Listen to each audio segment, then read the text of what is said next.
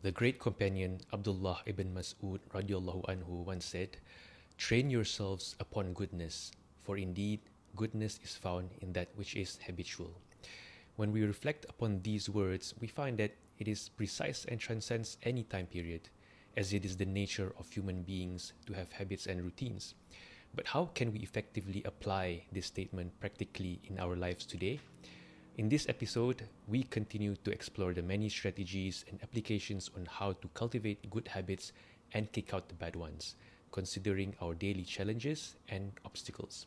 You're listening to the Barakah Effect podcast, the weekly podcast where we attempt to derive benefits from the Quran and the Sunnah with practical examples to insha'Allah live our best lives in this dunya and in the hereafter. Barakallahu feekum. ولو أن أهل القرى آمنوا واتقوا لفتحنا عليهم بركات من السماء والأرض. Bismillah, Alhamdulillah, wassalatu wassalamu ala Rasulillah wa ala alihi wa sahbihi ajma'in. Assalamualaikum warahmatullahi wabarakatuh, brothers. Waalaikumsalam warahmatullahi wabarakatuh. How's everyone doing today? Alhamdulillah, good. Alhamdulillah, mashallah. Always great to see the brothers. And alhamdulillah, it's a full house today. Welcome back particularly to Brother Abdul Aziz, who couldn't make it last time. Ahlan wa sahlan. And alhamdulillah. So today we're going to continue where we left off on our discussion on breaking bad habits, quitting addictions, sins, and other unproductive stuff. And today we're going to continue particularly on the strategies to quit bad habits where we left off last week, and more importantly, quitting it in a sustainable, lasting way and developing good ones while we're at it. But before that, brothers, to refresh our memories from our discussion last week and to do a quick rundown, let's do a quick rundown on habits in general. And in the previous episode, we covered firstly on each of our experiences on our previous bad habits that we, alhamdulillah, with the tawfiq from Allah, were able to get rid of, and even some of the ones that we were even struggling with at this point of time. Although we missed Brother Aziz's points last week, so firstly, we would just like to invite Brother Abdul Aziz to share with us your perspectives from your personal experience, what you had with bad habits, and perhaps how you could overcome that in your previous experience. So, tafadal Akhi Abdul Aziz. Okay. Jazakallah khairan. Okay, I think breaking bad habits, right? We have, I think, I personally have a lot of bad habits I try to break. And one of the bad habits that the most challenging was to stop smoking. Okay. And yeah, alhamdulillah, I think my success of stop smoking is like a breakthrough for me to make that makes me positive that I can break other habits and create the new habits, good habits. Right, mashallah. Just to make the story a little bit strong, people might say that I'm just a casual smoker, right? That's why I think it's easy for me. But I was a casual smoker during school days. I think I started smoke casually, I think when I was 16 or 17. You and me both, same. Yeah. Bad companions. Right? Yeah. But then I became heavy during universities and heavier when I start working. So it sort of developed a bit further and further as you go along when you went along in your life. So you sort of yes found yourself becoming a habit that becoming stronger and stronger, something like this. Plus you're not living with your parents, right? Okay. And my first try to stop smoking were in 2010, my last year in university. During my last year, I start thinking about life, right? About life as an adult. So, trying to be a good person, trying to be an adult per se. Is it sense of realization, yeah? Adulthood. smoking might not good for financial. Maybe I'm going to have a family. Even though I'm a smoker, I just when I see a father smokes in front of their children, it's like, you have this sense of hate looking at that thing, right? Yep. Right. It just doesn't feel right, yeah? Yeah. So even as a smoker, we used to feel like that, right? Because I Yes. was a smoker too. So that's what I used to think, like, hey, come on, not in front of your kid, man. Like, Yeah. True. Because I guess each and every one of us, even when if we were smoking or not, we know that in the back of our minds that smoking is really bad, right, for the health. So I think most of especially for the kids. bad habits are like they know it's not good, but yeah, I think it's hard to. So my first 3 attempts failed. I think it's 2010, 2011. Even after I graduated, it's still hard for me. So I think my first 3 attempts, I think I failed because I tried to stop without any knowledge, no information about how to stop smoking. I thought I was just like people. I can just stop like that, right? Okay. Cold turkey. People say, cold turkey. Yes. But I think the big why was not that clear or not so big. Because I was stop smoking because people said it's not good, right? It's for health and for money. And if I think about it, all of this why was not good enough. Right. It's not strong enough. Yeah, it's not strong enough. What do I care about people thinking, right? And I was young, I'm still healthy. So just continue smoking. And to say have money problem, I think that time I don't have, I'm not married yet. So it's, the big why is not that strong. So things changed after I started to religiously, not seriously, but gradually lah, and meet good people. And what I noticed that most good people who practice the deen don't smoke, right? Most, I'm not saying all, but most. And I didn't know that smoking was haram. That time. Oh, you didn't know? Oh, yes, mashallah. I didn't know. Yeah, I always thought that it is makruh. That's what my smoking ustaz said. Right. Some people just try to justify that, right? Yeah. Even ustaz at my school was smoking. So subhanallah. Okay. I started to learn the tips and tricks how to smoke, and I try because the why now is about because it's haram, right? So what's the different that with drinking alcohol if it's haram? So correct. It's displeasing to Allah, yeah, basically. So the I think my challenges was for the first 2 months I had a very bad headache, migraine. It was very challenging. It was very how I would say it's hard for me. I think for other people it's easy. I need to get the nicotine tablets, right. But I use it once lah because I try not to take any substitute for that. That's one thing that got me thinking about habits, right? For example, in your example, in regards to smoking, sometimes there is an element of addiction to it, right? Because people are addicted Yes. to the nicotine and whatnot. But and most times, right, it's actually to do with habits, because it's such a habitual thing that people, after they, when they go on their free time, the first thing that they reach out is the cigarette. When they have some idle time, when they after their meal, for example, the first thing they reach out. Yeah, it's like an instant gratification. But more importantly, it's something that they are used to doing. And therefore, when someone wants to quit, it's much difficult because it's something to do with a norm that they're used to, because they have built that habit throughout the years. And suddenly going without that habit, means that, oh, something weird going on here, Yeah. It doesn't feel right. So that makes people fall into the habit back easily. So that's the thing about habits, right? It's like writing with your left hand. Something like that. Yeah, that's true. Yeah. There are a lot of things that we do that we don't realize how difficult it is to change. So, for example, even something simple like if you're used to wearing your watch on your right hand, try just for one day wear it on your left hand.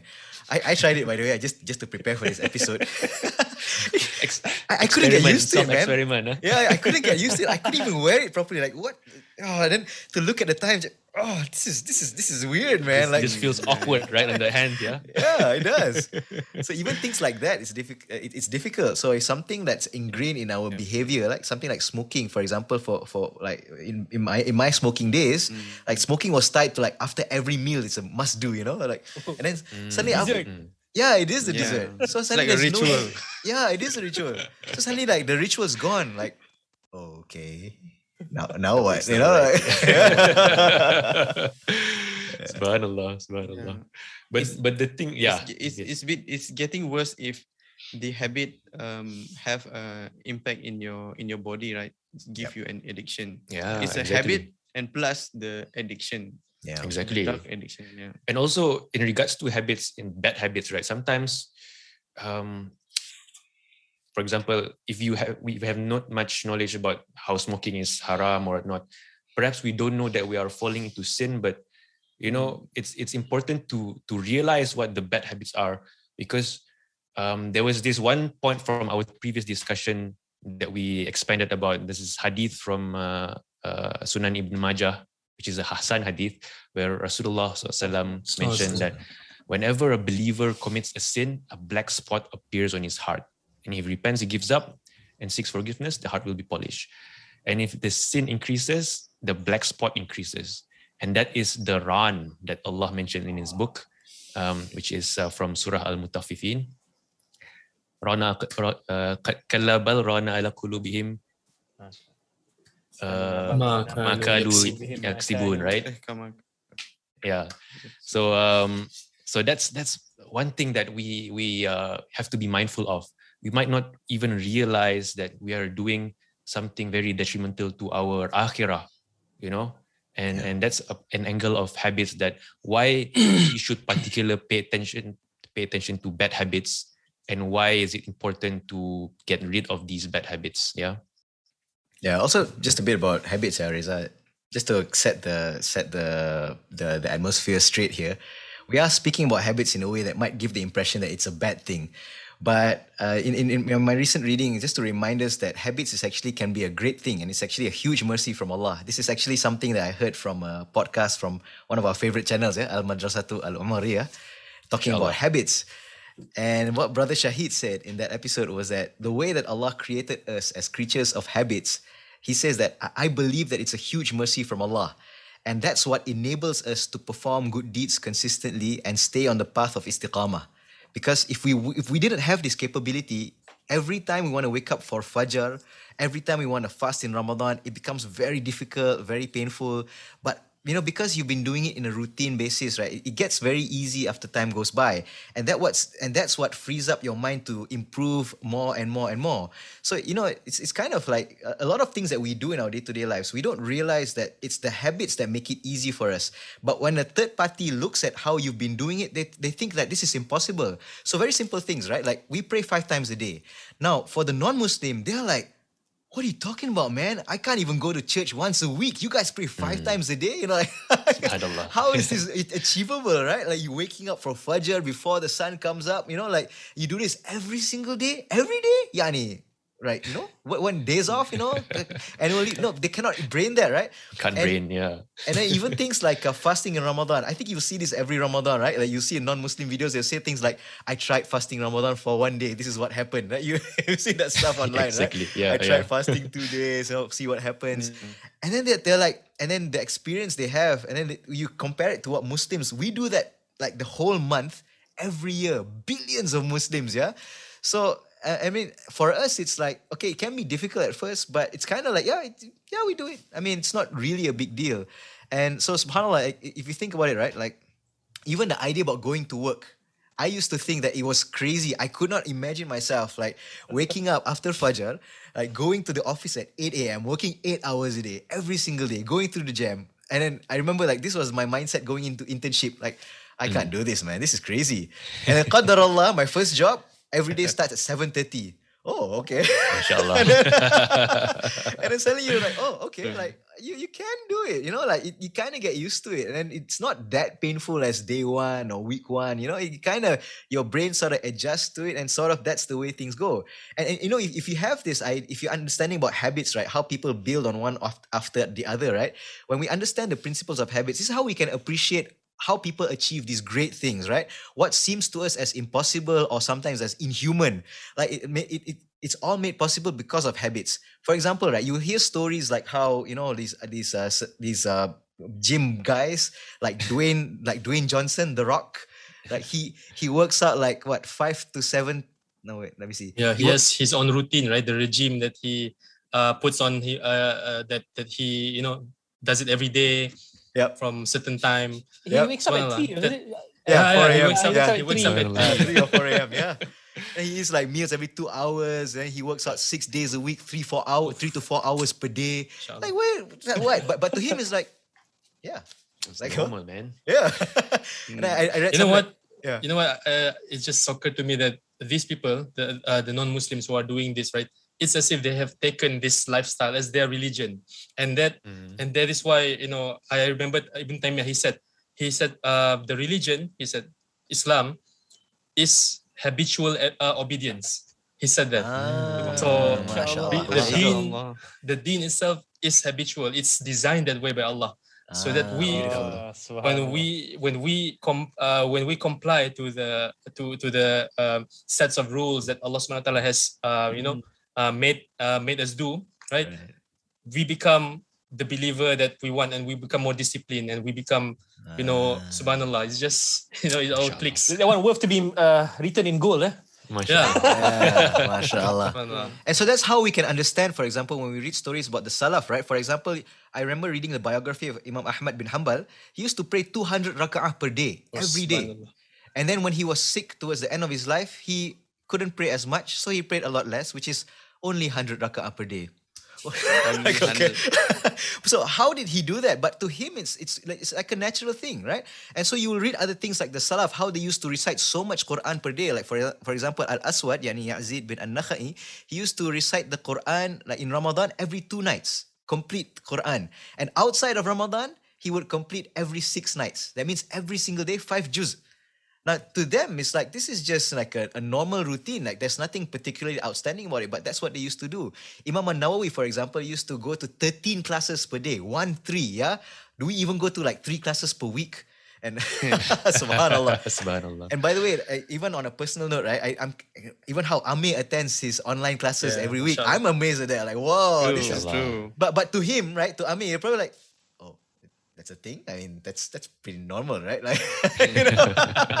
Yeah. So why is this the case? Because of habits. You build it little bit by little bit by little bit, and you know when you do these things, right? Like so like what Shami is saying, as a believer, when you do these sunnah things one by one, you pile it up, and your baseline keeps on going higher and higher. People outside will look at you and be asking like, "How do you do it? Like, how is this possible?" They're like, "I don't know. I just do it." And all of this is made possible through the formation of habits. So it's a huge mercy from Allah from that angle. But at the same time, if you're not intentional in your habits, it can also equally lead you to very destructive habits, the opposite direction as well. One bad habit can lead up to another one, and completely go off the rails. And you know, subhanAllah, this is what we want to be careful about. So that's why it's, for many of us, it's our bad habits that hold us back from becoming Muslims, from becoming really, really good practicing Muslims. So this is why we want to talk about this, so that we can avoid that, so that we can build on that good habits. So people talk about purification of the heart, right? So which one should come first? So there was a question asked to Ibn Taymiyyah: should you make istighfar or should you say tasbih? Which one is better? So he gave a principle. He says, well, to the clothes that are dirty, it's better to clean the stains before you add perfume to it. So you want to start with removing the bad habits first, right? And then build the good habits. But of course, you can do it parallel. We talk a bit about that. So yeah, just to try to set the scene about that. I'd like to add something about that point, Brother Faisal. It's beautiful point. Something I heard over at one of the videos by the Asatidha in Amau, Al-Madrasatul Umariyah. Yeah. So about istighfar and tasbih, right? These are the two, if we look carefully, right? These two, istighfar and tasbih, they act as like the ilaj or the medicine to the two diseases of the heart. Okay, basically, essentially, we can divide the diseases of the heart into two types. One is what we call the shubha, and the other one is called shahwa. Shubha is like you confused about something. You're not clear about whether this is true or this is false, right? And this is usually happens to people who they don't know if this is shirk or this is tawheed or stuff like that. And shahwa is our our nafs, like what we want, what the things that we desire, like some people desire games, and some desire women and stuff like that. So it's interesting that when Ibn Taymiyyah said that when your clothes is dirty, right, it's as if you're saying that you have sins, you have the shahwa of your heart is it overcomes your heart, your emotions. So you need to clean it up by saying the istighfar. And as for the tasbih, is because when we look at tasbih means glorifying Allah or to cleanse Allah from all the things that from all the imperfections, the imperfections from the falsehood, right? So we're cleaning it. So we're sort of getting rid of all the impurities, so that we see Allah as one Allah, tawheed. So I don't know, it's just a good point, I think, to hopefully you guys understand what I'm trying to say here, inshallah. I think that's a really nice point, this shubhat and shahwat, because when you talk about sins, the origin of sins is these two axes, these two elements, your shubhat, which is coming like from the mind, and any shortcomings from your which is due from your ignorance, and shahwat, which is the shortcomings or exaggeration of your nafs or your desires. Okay. And this shubhat and shahwat, they are drivers, they are enablers that from these two, shahwat and shubhat, become sin. And they are your internal nafs as well as the whispers of shaitan. So when you say you try to overcome bad habits or whatsoever, so in essence, actually, what you are trying to do is actually you are trying to put barriers, and you want to put some recovery measures between all these things. Yeah. So imagine if I put in like a Swiss cheese model or in a bow tie diagram. So on your left you have inherent threat that's always in you. So as human beings, you have ignorance and you have desires. You cannot get rid of this. Yeah. And if you don't treat well enough, your ignorance will develop into shubhat, and your desires will develop into shahwat. So you have to put barriers for this to become, from one to become the next thing. And if for whatever reason it happens, qadar Allah, you now have the shubhat and shahwat issues. Yeah? So now what you need to do is you need to put some recovery measures, some mitigations to prevent your shahwat and shubhat from further manifesting itself into actions of sin. So when you have this in mind, so this is like your game plan. Yeah. So it's all overcoming bad habits, eliminating your bad habits, is just putting those barriers, the heart barriers, physical barriers, internal barriers, and the recovery measures, if any of those things ever happens. Yeah, in a nutshell. Mashallah. Interesting. That's basically the root causes of all the sins, right? The shubhat and shahwat. And it reminds me of the legal maxim in our religion is sad ad-dhara'i, blocking the means, right? Sad ad-dhara'i, yeah. Yep. So that's one principle in our religion, that before we even approach or even think about that particular bad habit or particular sin, we block it off from the means, we cut it off from the roots. So that's one, mashallah, is a great thing in our religion, that we just eliminate the threat before it comes to us, right? So mashallah. Yeah, also just for the benefit of our listeners, when you talk about shubha and shahawat, actually this is essentially what we ask for in Al-Fatiha. When we ask ihdinas siratal mustaqim, guide us to the straight path. So what is the straight path? Siratal ladhina an'amta alayhim, the path of you who you give blessings to. Ghairil maghdubi alayhim, So not the path of those who earned your wrath, who earned the wrath of Allah, and then those who are ad-dallin, those who gone astray. The path of those who earn the wrath of Allah are those who followed their desires, who know something is wrong and that they commit to it. So actually, you're seeking refuge from this, the shahawat. Shahawat, yeah, right? shahwat, yes. Right. And ad-dallin are those who act Desires. Follow. not desires. No. Yeah. I think Doubts. is it, Corruption. yeah. Yeah, dallin are doubts. So the first yeah, one are yes, desires, the other one is doubt. So actually, Yep. that's what we're asking Allah. We're asking Allah for refuge with every single salah. Yep. So I think this is just a simple benefit point that I want listeners and for us to take home as well, is that actually we're asking Allah to protect us from the evil consequences of these things because they are inherent within us. This is something that as human beings, we have desires, we have doubts. So it's about how can we discipline ourselves and retrain ourselves to protect ourselves from the consequences of those things. Yeah. And Mashallah. for whatever reason, let's say you have already indulged yourself in sin, yeah?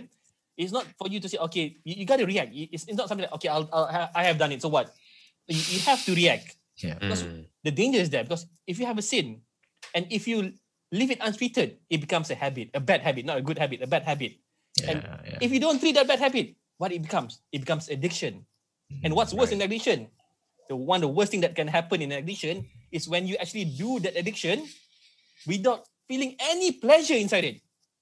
But you just do it just because of it's an indispensable part of living. It's like as if It becomes part of you. that's right. You watch something because it's like drinking or sleeping to you. So that's really sad. second That's nature. really sad for you. For that The second whoever. nature. Yeah. That's right. Right. It's like cursing, right? Yeah. That's it's like something the that norm. in Very some norm now. circles or some people's attitudes or demeanor, this is the norm for some people. But then when you think about it, it's very it's not a good habit to have, isn't it? And it's You can find displeasurable someone to is Allah. very good in character, right? You can find Yeah. someone is good in character, right? But what comes out of their mouths, they just cursing. Good things also cursing. Bad things also they Oh curse. yeah. Oh Allah, that's a bad habit. Yeah, actually, Akhi, Aziz reminded me on somebody, a brother shared with me recently. Like he know of somebody who's a student of knowledge, who's a da'i, but when he spent time with this famous individual, he noticed that he curses a lot. Oh. And so he was a bit shocked, like what's going on? So he immediately felt like a bit of a repulsion against him, you know. But then we have to remind ourselves that every one of us has struggles, you know, and probably that's his struggle, and maybe that person is trying to quit, but that person falls into it because it's done too habitually. So it's kind of difficult. On one hand, you admit that thing is wrong, is something that it's not appropriate for, especially for a person of that stature, right? But on the other hand, that person is a human being. Like, for example, what we're speaking about, I mean, we are trying to practice Islam, but also maybe in the same time, we are struggling with trying to quit smoking. We are struggling with this, and sometimes we relapse again. So it's kind of important for us to kind of just put it on a professional level, yeah? Like this wala wal bara, right? So we don't hate the person, we hate the sin. We hate the habit, not the person. We're not labeling the person as a sinner, fasik, and all these things, right?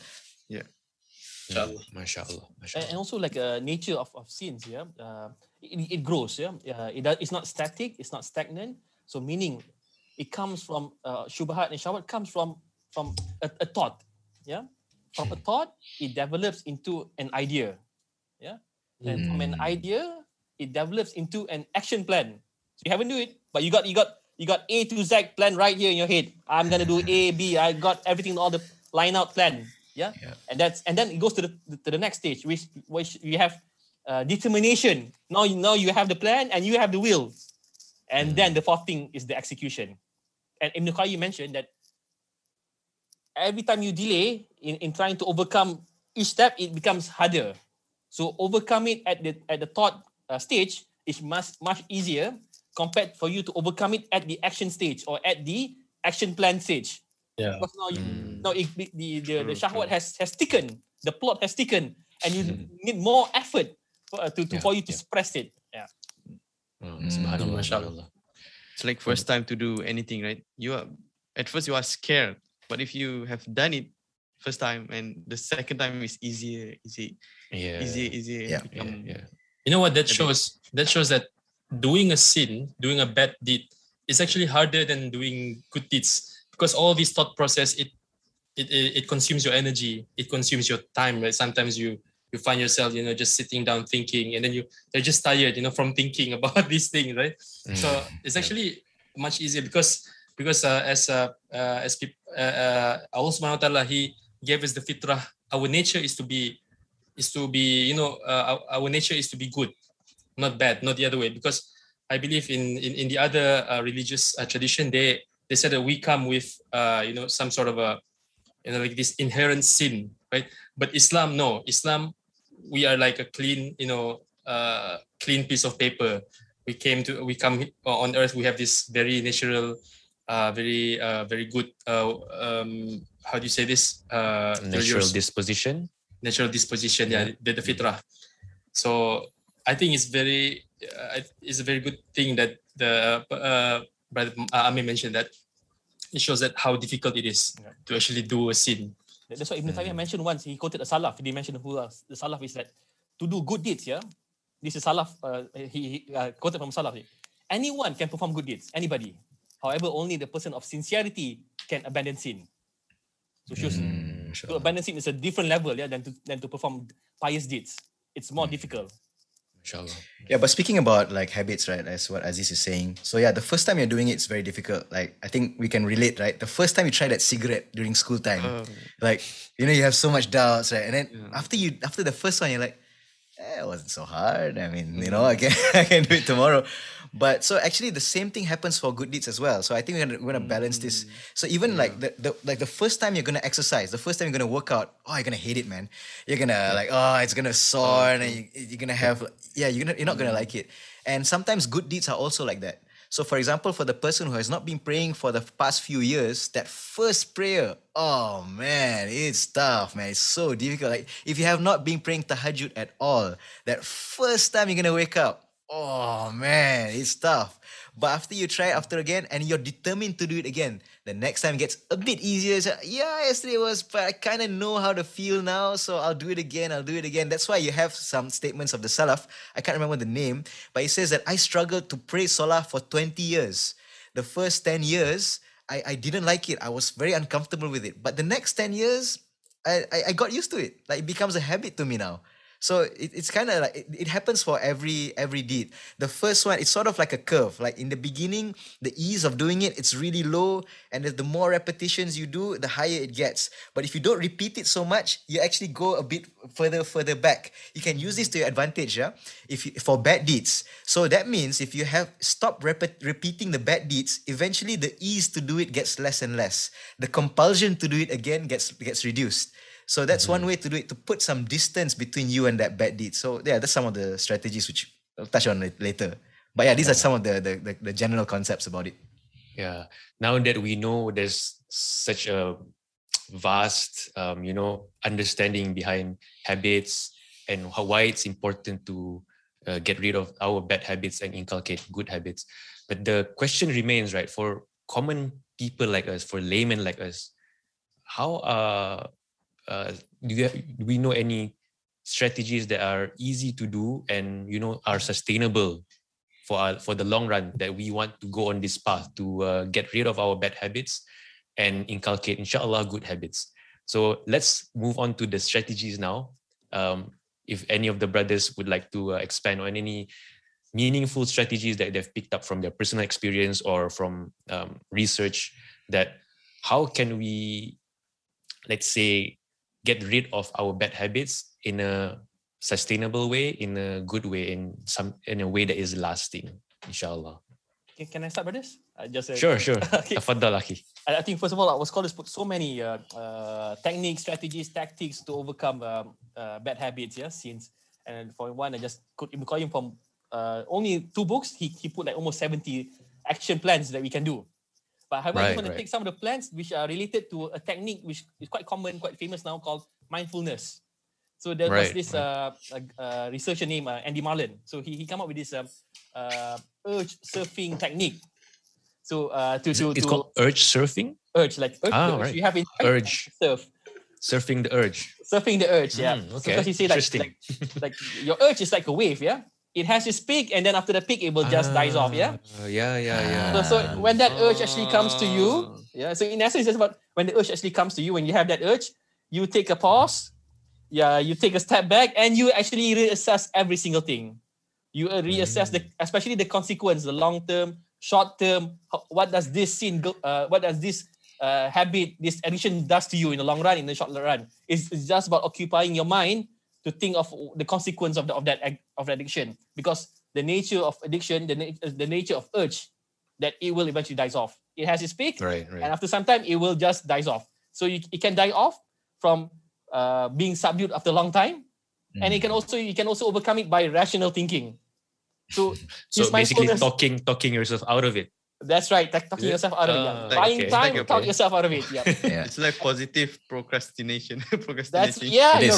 It is. It's just that, like, what I like to like the type of questions that you can ask yourself. I think a lot of scholars put a lot of angles to what actually you can question yourself when you are face to face with your shahwat, with your shubhat. You're about to take that step and fall down that cliff of sin. I mean, I want to use that same principle. We are guilty of this, yeah? When we want to do good deeds, we always procrastinate by giving all sorts of excuse. I want to memorize Quran, but my tajweed is not so good. I don't have a teacher. I don't have time. I don't know how to do it. And then we end up overthinking it and we don't even start.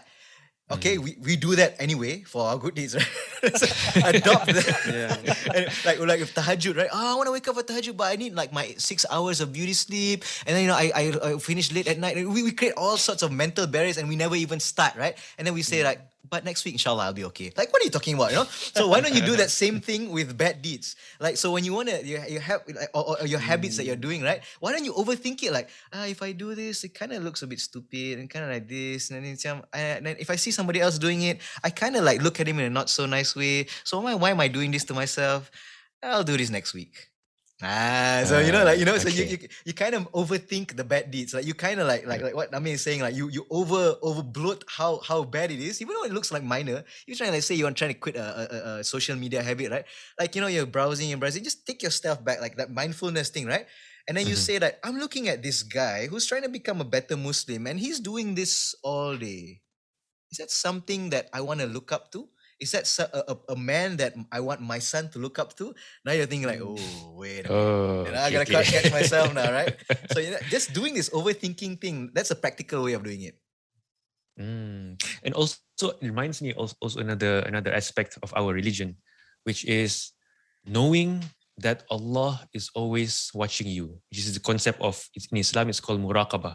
So knowing that Allah is always looking at you, looking at your every action, even knowing all that you are thinking about. I think this can be a very powerful thing that can prevent us from going through sin. Because, for example, if you find your shahwat very strong to trying to commit a certain sin, for example, and suddenly you remember that this particular thing that you were about to do, Allah doesn't like this action, and that Allah is always watching you, and therefore that becomes a very effective barrier, I would say, that starts from within your heart, which is like something to do with mindfulness that Brother Amir mentioned, that when you stop and pause and think of what the consequences are of your actions that you're going to do, the consequences in the akhirah, that you will be answerable to Allah for every single action that we do in this world, right?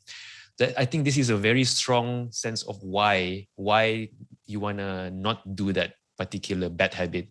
So perhaps we can start with that if we find it difficult to refrain from doing any of these bad habits. So remember the concept of muraqabah, knowing that Allah is always watching you. And actually, muraqabah is actually one step lower than the ihsan, right?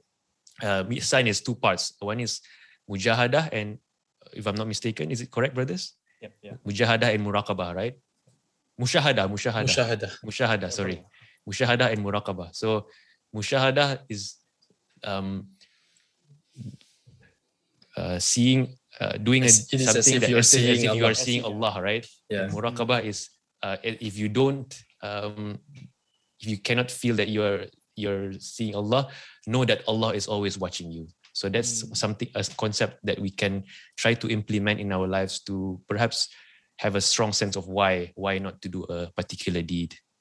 Yeah. Can I add something to that? These are just the points that people might think of when they're doing this positive procrastination. As said, right? These are some of the points that you can do. Inshallah. Yeah. Actually, this reminds me of an ayah of the Quran in Surah Al-Imran, where Allah speaks about the people of taqwa, right? And then He describes وَالَّذِينَ إِذَا فَعَلُوا فَاحِشَةً أَوْ ظَلَمُوا أَنفُسَهُم ذَكَرُوا اللَّهَ فَاسْتَغْفَرُوا لِذُنُوبِهِمْ. Those who, when they want to do something wrong, they commit a sin. That means they do commit sins. I mean, we all as human beings, we are susceptible to that. But immediately they remember Allah, and then they ask istighfar. Now here's the thing, right? About muraqabah, right? Sometimes the thought does cross our mind, but the bad habit that we have is we always brush it away. Oh, Allah's watching us. I don't want to think about that. So when you do that multiple times, that becomes a bad habit. So that's what you want to train yourself. Like you want to catch yourself. Oh, I shouldn't ignore. Like I should do what is in Surah Al-Imran. Astaghfirullah. Like just try to practice that. It's not easy. Nobody's saying that quitting bad habits is easy, but and even building this good habit, it's actually doing both. Yeah. So it's destroying the bad habit of ignoring the fact that Allah is watching you, and it's building the good habit of istighfar. Right. So this is just and in the same ayah, the letter fa, fastaghfirullah, it means immediately. Not like you're not procrastinating to make istighfar to Allah, but you do it immediately. When you catch yourself doing the sin, in that moment, in the spur of the moment, just astaghfirullah. What am I doing? Yeah. Sometimes you're constantly doing bad deeds. Bad habits in our discussion, point of discussion, and you know Allah is looking at you, and sometimes you do not balance the hope and fear of Allah. Maybe you say, okay, Allah is always forgiving. He's going to forgive me. He's going to keep on forgiving me. But you keep on watching or keep on doing, smoking, whatsoever. But then your daughter comes into the room, your wife steps into the room, your parents steps in the room. You quickly switch off the screen. Because you fear you're being caught by someone else. Because you know what you're doing is filth. You know the kind of filth that you're indulging yourself, and you don't want anybody to know about it. But think of it. You stop not because you fear Allah, but you stop because you fear other people is actually gonna caught you with that. So fear is only the best fear for Allah. It's an ibadah of the heart. And it has to be for Allah. That's a danger. In this situation that you might fall into shirk. Because now your fear is that stops you from anything is haram is no longer for Allah, but for something else. So that's the danger, So the best sense of why, therefore, should be for Allah, That's something that we can always remind ourselves on, the intentions and why we are doing things for Allah. Exactly, and for that why, like imagine when we were in school back then, Sometimes we don't do bad habits, We don't play by the drain. We don't play in the mud. Why? Because our mother tells us not to do it. Because we love our mom. Why we avoid? Why we do our homework? Because our dad tells us you got to do your homework, son. Or our teachers, someone who we look highly upon them, tells us to do something good, and we do it. So think of it. We are doing it. We're doing something, and we are not doing something because of our love for our parents, or because we look highly upon them. Then we do it. And now, shouldn't we have the same love, the higher love and higher glorification for Allah? Shouldn't? So meaning, if you don't do it, if you're sinning, you're falling into this, meaning there's some deficiency in your love for Allah and the way you glorify Allah. Because if you really glorify someone, if you really highly upon someone, you follow what he tells you. If the king tells you to do something, eat spaghetti for the whole week, you do it. Allah telling you to stay away from sin. If you're not doing it, there's something in terms of how you glorify Allah, and also there's laxity in your love for Allah. There's an angle to that. And the way to cultivate it is basically seeking knowledge, right? Seeking knowledge, knowing Allah, and therefore you can build that sense of iman, and from there on you will develop that fear of Allah in the right way. Yes, that's why. Shami? Sorry, just want to add quickly to what Ahmed said. That's why the scholar Ibn Taymiyyah, he said, things can be loved from one perspective and disliked from another. But nothing can be loved for every aspect of its being except Allah alone. Therefore, al-uluhiyah, or the worship and devotion to Allah, is not befitting for anyone but Him only. Because had there been gods within the heavens and the earth besides Allah, they both would have been ruined. So he said the praiseworthy form of mahabbah, the praiseworthy form of love or desire or intention, this thing that we want to engage in, persistently engage in, is the praiseworthy form of it is love that brings a benefit to the one who possesses it, and the benefit is happiness in the dunya and the akhirah. The harmful form of mahabbah is, or love is, that earns the one who possesses it harm and misery. Right? So of course no one would choose to love someone as something that is harmful. But due to the ignorance and maybe self-oppressive natures of a person, right? Their souls lead them to either what is destructive and non-beneficial. So they lead them to what they love and desire, not knowing whether that thing is beneficial or harmful. So that's why knowledge, seeking knowledge again, is very important for us. And be within the circle, be within a circle of friends that remind you of Allah subhanahu wa ta'ala. Because if you're alone, then the shaitan will always come and attack you. And there are many hadith of this. And one hadith we can share inshallah is from Musnad Ahmad, where the Prophet ﷺ he narrated this from Allah subhanahu wa ta'ala. He said, Qala Iblis. So Iblis la'natullah alayh, he said, Ya Rab, oh my Lord, by your honor, I will not stop causing your slaves to go into error as long as their souls are in their bodies, he said. So what did Allah say? Allah says something profound. He said something similar, but he said, by my honor and my greatness, I will not stop forgiving them as long as they continue to seek my forgiveness. Subhanallah. So there's a mirror between that the conversation, right? So that just shows that never when we try to quit bad habits, inshallah, it's going to be difficult. No one says it's going to be easy, right? No one ever say it was easy. It's difficult, as like the brothers shared, subhanallah, I think it take them years, even a decade even to get them out from these bad habits, right? But no matter how difficult the habit that we are trying to escape is, never give up on the comforting mercy of Allah. Allah Azza wa Jal, he said, keep on trying, because Allah Azza wa Jal, he said, وَلَا تَيْأَسُوا مِنْ رَوْحِ اللَّهِ إِنَّهُ لَا يَيْأَسُوا مِنْ رَوْحِ اللَّهِ إِلَّا الْقَوْمِ الْكَافِرُونَ. And despair not from the relief from Allah, because indeed no one despairs from the relief of Allah except the disbelieving people. So there's an interesting point here. Why does the disbelieving people, why do they despair from Allah? Can anyone maybe have an answer or something? Why do the disbelieving people they despair from the mercy of Allah? Ignorance from Allah about the mercy of Allah? Yes, that's correct also, but I'll add something to that, because it is as if they're saying to Allah subhanahu wa ta'ala, Ya Allah, you don't know what I'm going through.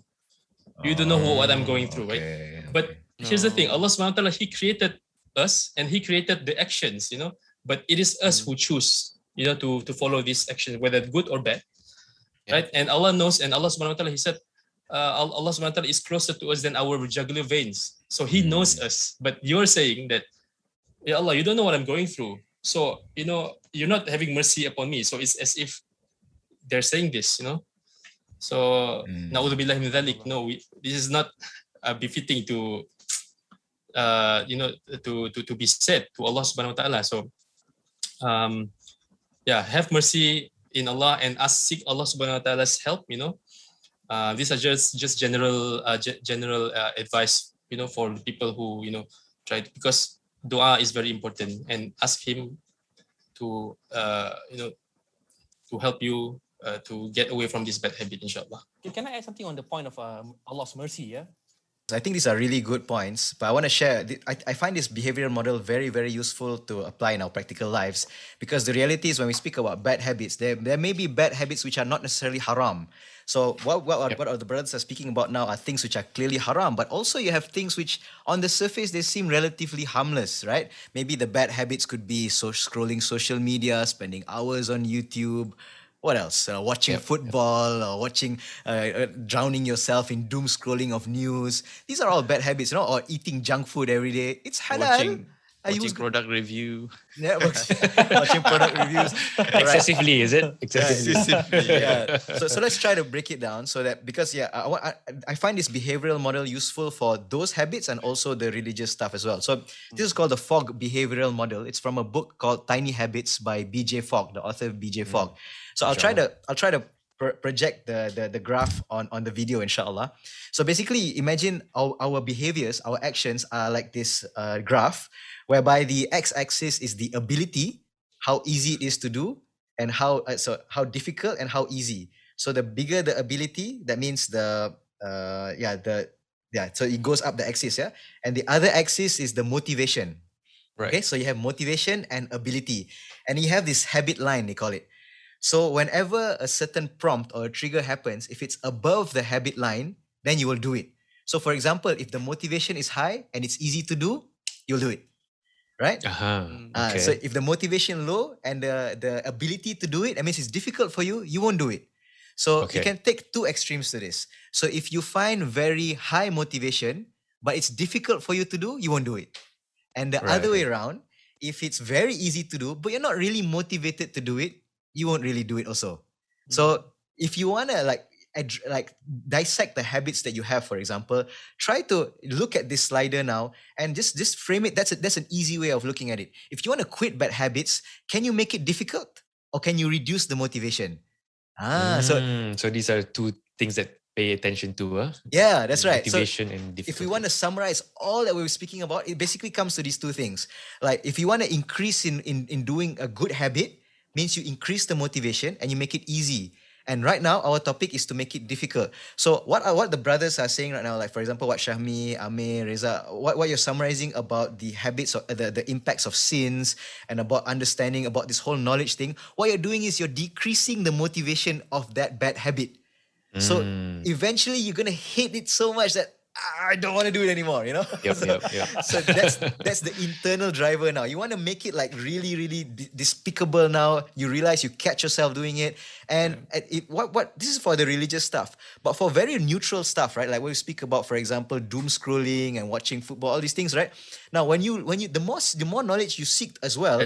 Can you remind us what doom scrolling is again? Right.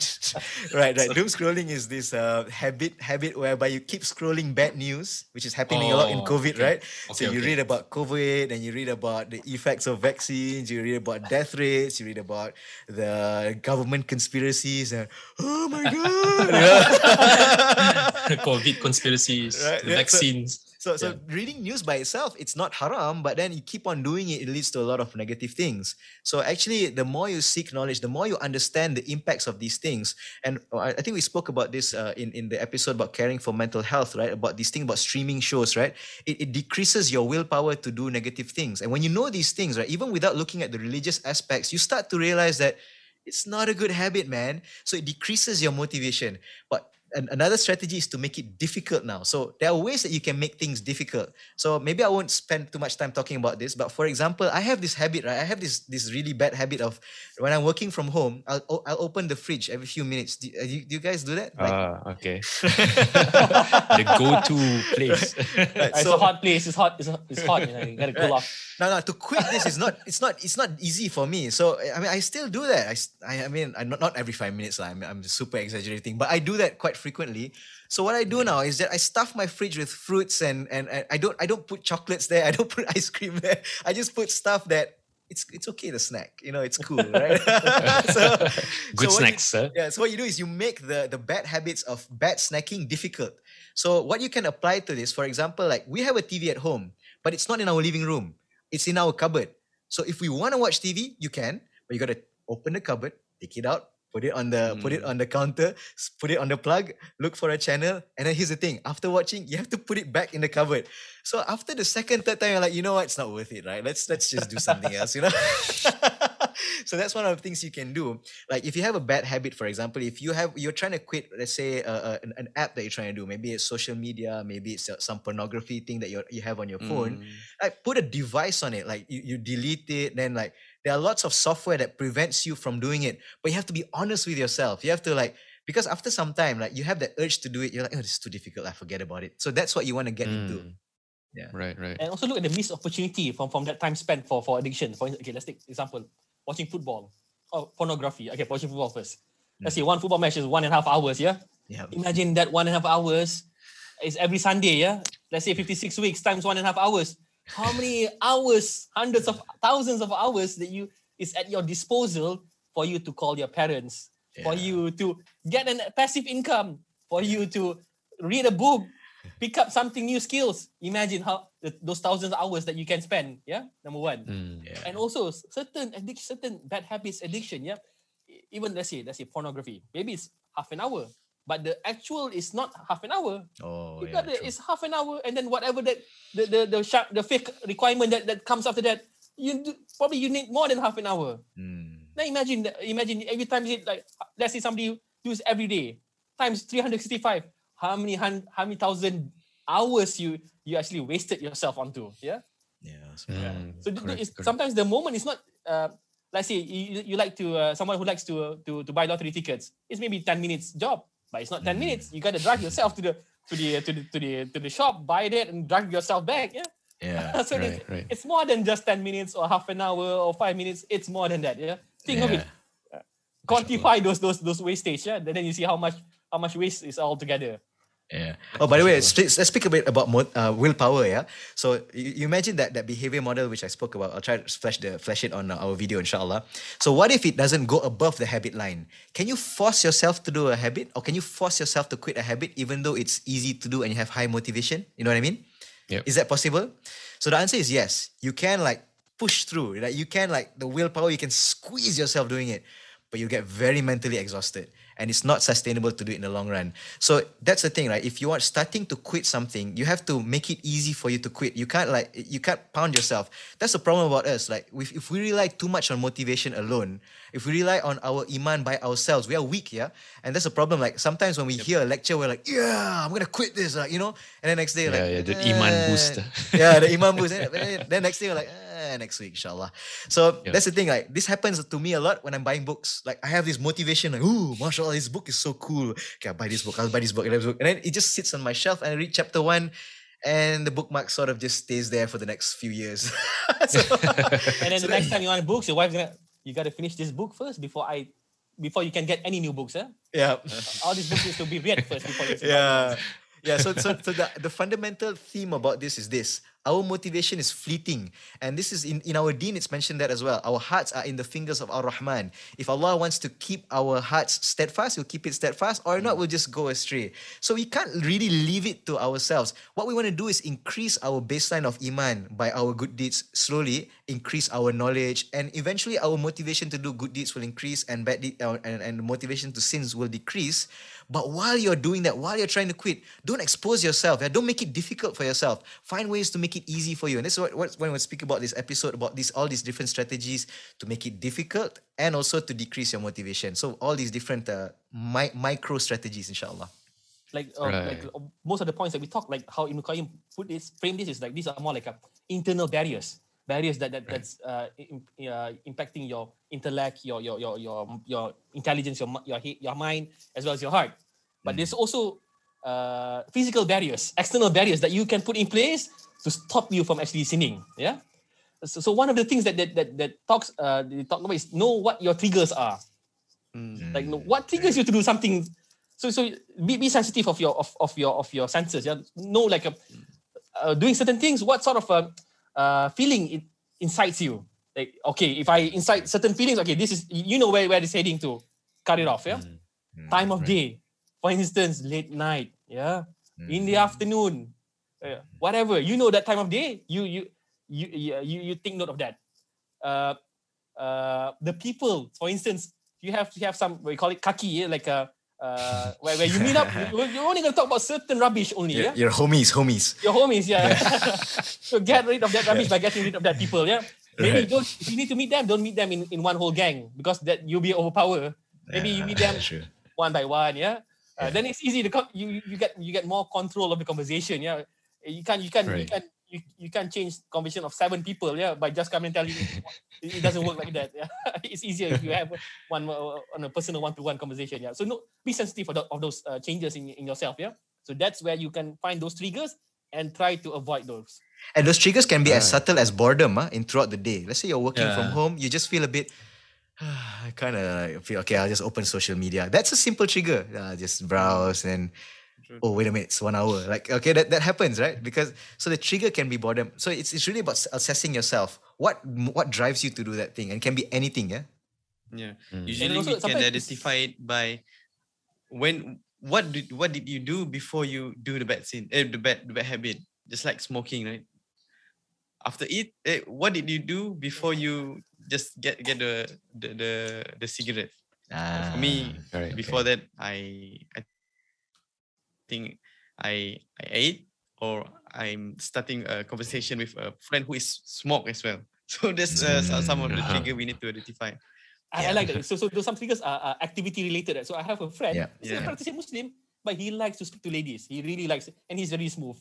And his triggers is gym time at the gym. Okay. Okay. After every workout, he's gonna go. He's gonna try his luck with some habit. some there. So he knows that. So he ends up going to a gym that only cops and police goes. So gym to work out, not to network. So it's a okay. So he had it upon himself to change it. Mashallah. Barakallah fi. Your environment has a... Sorry, go ahead, Rizal. I just wanted to put in a point about the motivation. Brother Faisal mentioned the motivation. Sometimes you find that you have high motivation and sometimes you have low motivation. And perhaps to go about it based on motivation itself, like it is not such a strong way, I guess. But what we can counter it with is that instead of focusing on specific goals, for example, focus more on the systems that you want to live by. For example, the systems that you have in your life.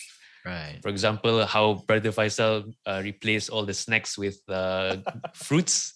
That's an example of replacing it with a good system. So you still have these things, but you have a good system in place. So therefore, it's less likely that you veer off the path when you are feeling not so motivated, but you have that system in place. That's the of the engineering control. Substitute and then you eliminate and then you... I know, PPE is the last one. PPE meaning personal protective equipment. Mashallah. So this is something as well, create an environment whereby your systems that you have in place lead you to do good habits and not bad habits, So and also on the effect of environment, I believe Brother Faisal was going to mention something about this as well before, right? Oh, okay, yeah. So in the book Atomic Habits, there's a whole chapter dedicated to this, right? You can actually design your environment. And it's interesting to note that our religion as well has a lot of basis about how our environment shapes our behavior. And one of the best examples of this is a hadith in Al-Bukhari and Muslim about the man who murdered 99 people, right? So I think we spoke, I love this hadith. There's so many amazing lessons. But I'll try to keep it concise for our discussion, inshallah. But the important lesson I want to take from this is that this guy, so after he murdered 99 people, right? So he went to a righteous worshipper, right? Saying, okay, how can I repent? And then the guy was like, you killed 99 people, no way Allah is going to forgive you. So what did the guy do? The guy killed the guy. So the habit of killing became so easy for him that if you annoy him a bit, khalas, increase the kill this count. This is perhaps a habit to him, right? Killing someone just because... Today people are speaking about serial killers like Ted Bundy. They kill it's nothing compared to 99 or 100, Like this guy is like seriously mass murderer on today's level, right? Hyper serial killer. Hyper serial killer. So finally he went to a scholar. So this is an important point. He didn't give up. He's not like, you know what, the killer blood is in me. I killed a righteous guy. Forget about it. There's no hope. He didn't, right? He consulted somebody else. So that's important. Like when we relapse, just keep on trying. As what Shami is saying, right? The important thing is Allah. You remember that Allah will never stop to forgive you if you keep trying. So keep trying. This man who murdered 99 people, eventually 100, still consulted a scholar, a people of knowledge. So this shows you don't seek advice from any person, yeah? Even though a person might be righteous, maybe might not give the best advice for you. So this is one advice that I took from the hadith. But the interesting thing about the hadith is when he went to the scholar asked him, so you know what? There's nothing between you and Allah to prevent you from repentance. Oh, okay. I can now move one step forward. So that's the key. When you want to quit a bad habit, it's always about just moving one step ahead. But so the advice that he gave, I love this advice. He says, okay, this is an evil land. So you have to leave it and go to another town. Do not return to this land of yours because it's an evil land. So eventually the end of the hadith is this man went on the journey and he died halfway. And there's an interesting narration that the angels argued about this, right? And eventually Allah made the angels of mercy measure his distance closer to the destination town, and therefore he entered paradise. SubhanAllah, just being on the way to repentance, yeah, that's enough for you to earn the mercy of Allah. But the interesting point is this. The scholar advised him to go to the land, right? But did the scholar himself make the hijrah, the migration? No. He stayed. But he told him to go. Why? Because for him, that environment triggered him to do those bad deeds. But for the scholar, it doesn't trigger him. So it's different people, yeah? Like for some of us, we may be in, like Amir said, right? But by ourselves, that's when we have the tendency to do evil things. But for some people, with a group of friends, that's when they become the worst devils. So it's kind of like catching yourself. Oh, okay, I kind of see where, and so you have to like make that choice. It's difficult to move from one land to another, but this is what that person did. So the lesson is about self-awareness here. And also, like for us, like how do we take this? How do we understand this? Right? It's not about making drastic changes. So a lot of us we think about changing environment, right? But it's really about, like Amir saying, like break it down a little bit. That okay, I understand that this triggers me, and sometimes it's a bit of a trial and error. So that's one thing I learned about the book Power of Habit, and also this book Tiny Habits. Don't look at it as like the problem about us is like, for example, we make this New Year's resolution, right? I'm never going to smoke another cigarette ever again. If you do that, it's very painful for your mind, like, oh, never. You know what? This never thing. Yeah, even the body. Yeah. So you know what? This never thing, I think next week is okay. So, because it's very difficult, yeah? So you have to come up with systems, as what Reza is saying. Methodologies. That's right. It's nice, like when you really want to substitute that time allocated for bad habit for something beneficial, useful, like what Brother Faisal did. In his fridge, there is the fruits instead of chocolates, yeah? Yep. Do something achievable, yeah? Do something achievable. Yeah, that's right. Yeah. Don't know, like, okay, I'm not gonna play video games until late night. I'm gonna memorize the Quran from today onwards. Okay, great. Yeah. Yeah, but that's about it, yeah? No, motherhood statements, they call it. Motherhood statements, yeah? Right? Unachievable goals, yeah. There's no action plan, no house, right? Just like, ooh, I want this, right? It's a faraway dream. Yeah, so one interesting point, right? That Brother Faisal mentioned as well, part of the hadith, that the effect of your environment is very important. And particularly, a subset of that is the effect of your companionship.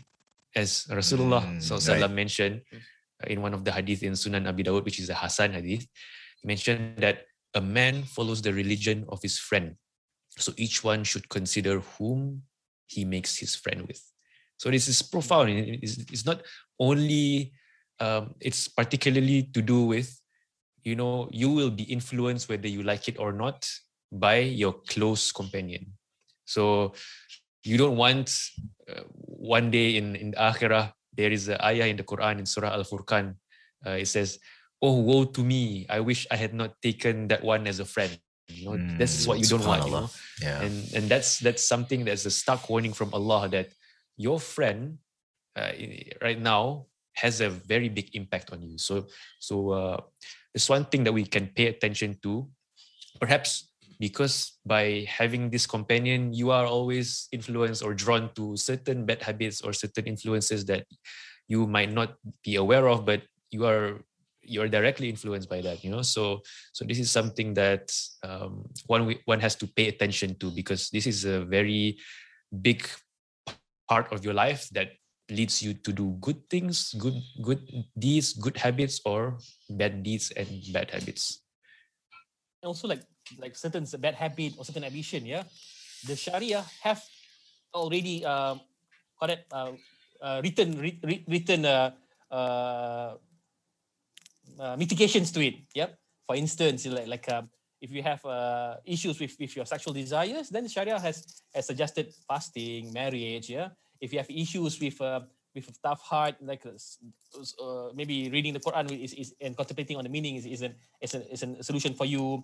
If you like to lie, you like to gossip, you like to curse, then the Sharia tells you about controlling your speech. So there are certain addiction that the Sharia have given solutions. So it's just about us further finding those solutions. So there are that kind of solutions out there in the Sharia as well. So for us to look up into it, and those are usually specific topics that we can go and listen on our own.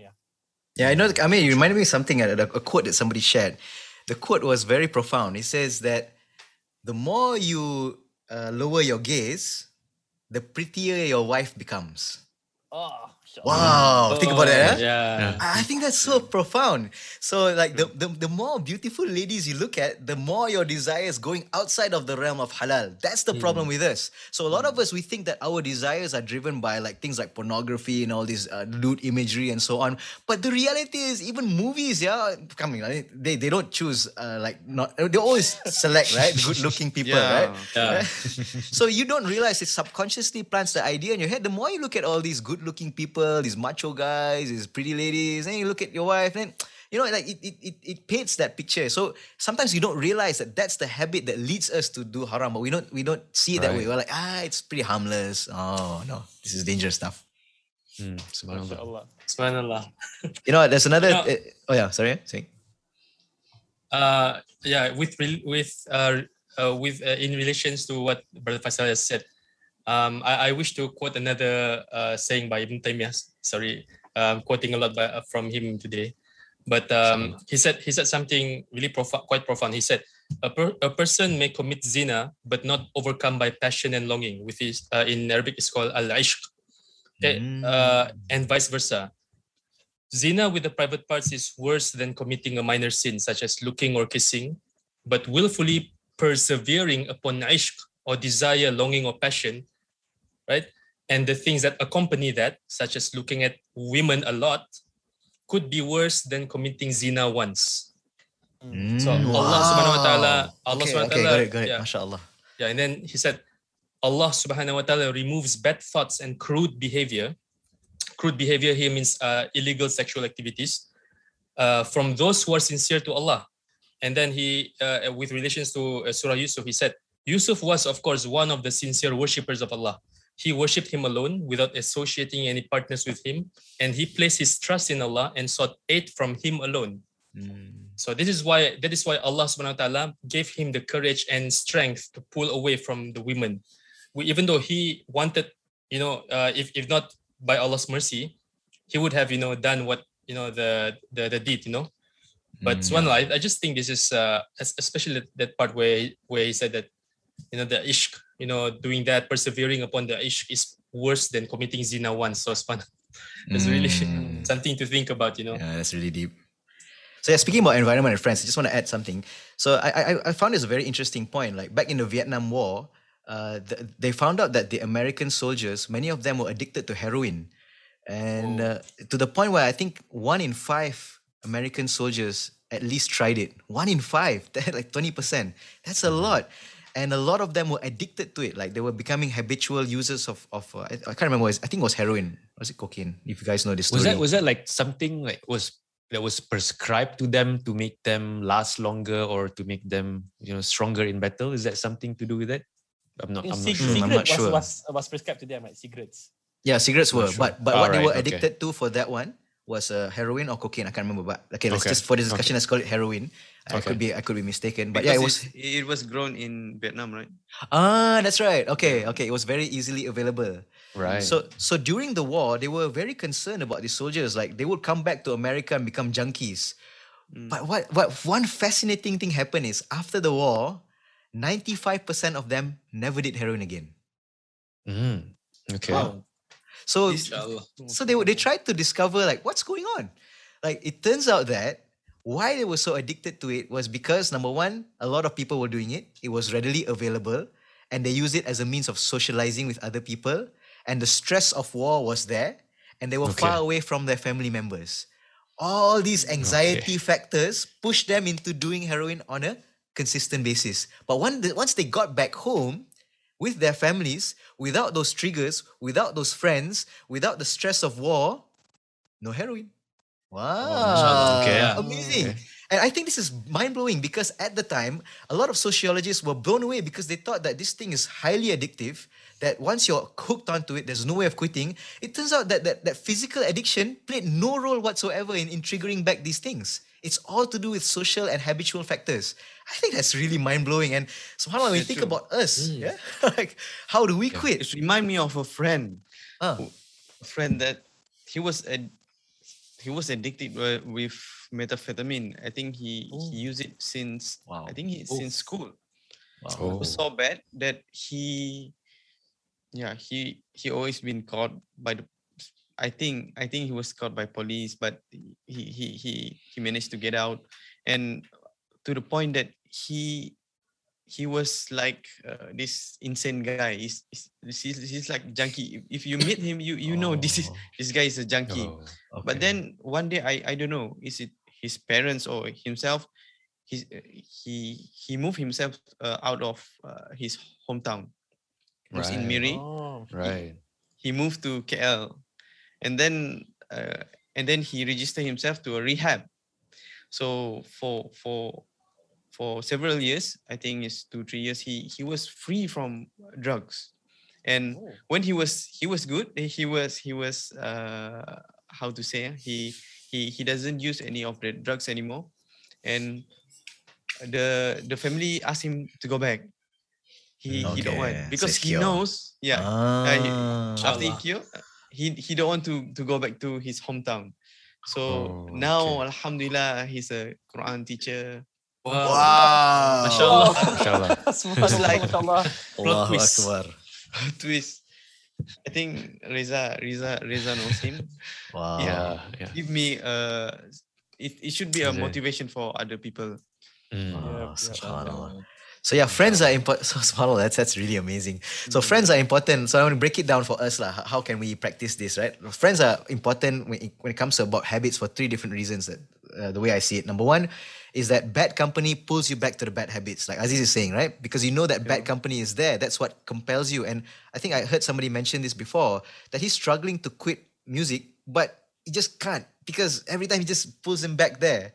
And also factor number 2 is the lack of friends brings you that feeling of loneliness. When you don't have the good companions, it draws you back towards those old habits. And number 3 is that if you have friends who are trying to quit, that's a huge bonus on your side. You got a compatriot now, you got a companion, right? So all these things actually helped me a lot in my journey to quitting certain things. So for example, I want to share something, about having lack of good companions. I remember there were 2 of my friends. There was 3 friends. We were all smokers together, and 2 of them quit.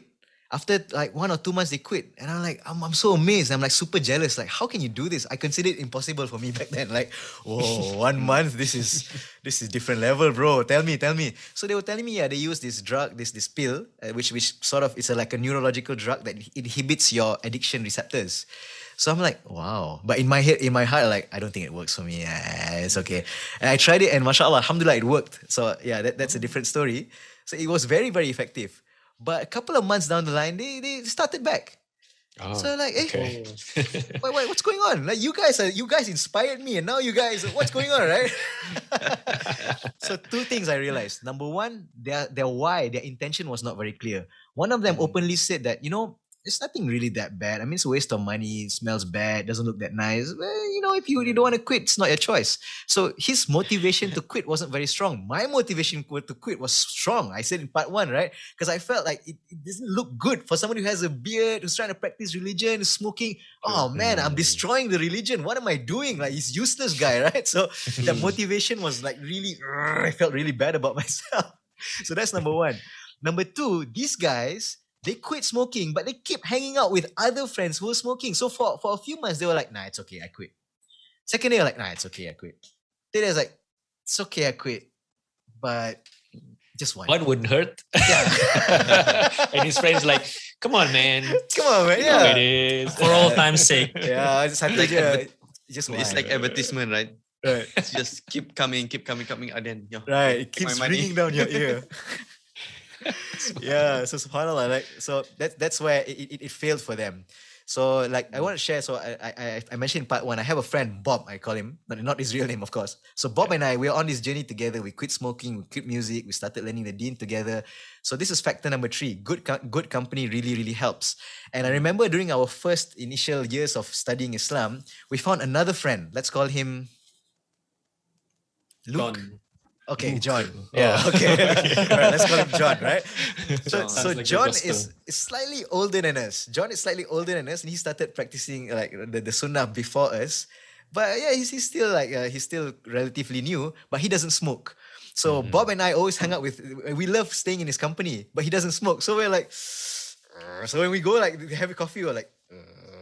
Okay. But we kept on hanging out with him again and again and again. So we kind of got used to hanging out without smoking. So that eventually that trigger, like that desire sort of pulled away. So when you got used to hanging out for hours without smoking, you're like, hey, you know what? It's not that bad. You know, like you kind of get used to it. So yeah, that really, really helped. And one thing that really that was really touching to me when we tried to quit smoking, right? So I remember the last jamming session that we had. So the band that we were in, 3 of us, we were people who started to practice Islam, but we were still like heavily into music. And Bob and I, we were into denial, like, no, I don't want to listen. That music's haram. No, don't tell me. But you were a 3-piece band back then? No, there were like 5 of us, but 3 of us were on this path of the deen. InsyaAllah. Right. So Bob, John, and Faisal, and the other one is Jack. Let's call him Jack. Jack. I already wrote a name in my script. So Jack was a bit more advanced. Yeah, he passed the denial stage. He knew that this was haram, but he was still kind of like, yeah, let's just jam a bit. You know, let's just get it out of my system once in a while. Shahwah. Yeah, the shahwah part, exactly. So I remember that jamming session, we had a blast. Like it wasn't like the normal jamming session. Like we did like not just the normal heavy metal stuff that we used to play, right? We went really crazy. Yeah? We played like 90s pop songs. We played like Green Day, Blink-182. Like we had a ball of a time, yeah. But don't want to remind myself. But anyway, after that jamming session, right, something happened. This friend of ours, Jack, he looked really depressed. Like he looked really sad. And so I spoke to him like, hey bro, what's going on? I said, yeah, you know, we shouldn't be doing this, man. Like we're trying to practice the deen and we're still playing music. I said, yeah, but that was fun, right? Yeah, it was. And then like you can tell like there was a huge sign of remorse in his face, you know. And that hurt my feelings. Like back then, I felt like, hey, what am I doing? Like I made my friend upset. Like I fulfill, we made ourselves happy, but now I made him upset. What kind of a friend is this? So because of that social kind of dissonance that I had, that emotional sort of upset that I made him, that made me like, oh crap. And that's when and since then, I didn't know it back then, but that was the last jamming session that we ever had. So subhanAllah, like that social connection is powerful. Like because as human beings, like we don't want to keep people upset. So that religious part, yeah, it's one thing, but to let your friend down, somebody who's close to you, somebody that you like, that this is not right. So that really helped, you know. So having friends, good company to help you quit, it's a really powerful asset. But I also learned another tool. Getting friends who help you. You want to make sure you get friends who are committed. Yeah, I had a friend back in my uni, in my student days. His name is Kenny. That's his real name. That's his real name lah. So Kenny wasn't so serious. He was like he wanted to quit, but we did all sorts of strategies. Right? So okay, we're gonna buy this one pack. don't smoke from outside. Yeah, we're just gonna put from this one. Okay, got it. Deal, bro. But then like secretly we buy, all these things. And then this guy wasn't so serious. So it's like, okay, tomorrow our KPI is don't smoke more than 4 sticks. Got it? Okay. And then one day is like, oh, can he smoke 5? I only smoke 3. Yeah, one more. You got some allowance. Yeah, I'm still winning, right? So it didn't work. Like that collaboration didn't work. So I realized that you kind of have to be careful about this friends thing. Yeah. So sometimes when you have this group of people trying to quit but they're not successful, you're like, oh, it's okay. He didn't succeed either. It's all right. The best friendship is the friends is built on because of love of Allah. Yeah. Yeah. And if it's built upon love of Allah, yes. 2 things needs to happen. Number 1, it has to be driven by a lot of advice, a lot of nasihat. To goodness, number 1, and the person who's on the receiving end takes heed of that nasihat. And these 2 things have to happen. Yeah. So one part gives the nasihat, and the other part takes heed of it. Yeah. Because both sides have a very strong sense of why. Why? To please Allah. Why you're living in this life as a test. Everyone, both sides have that goal in mind. So it is a very conducive environment to remind each other, and the other person remind the other person. So that's a very, very good, the best companionship, basically. Yeah, and one thing I'm really grateful for, talking about good companions, is my wife.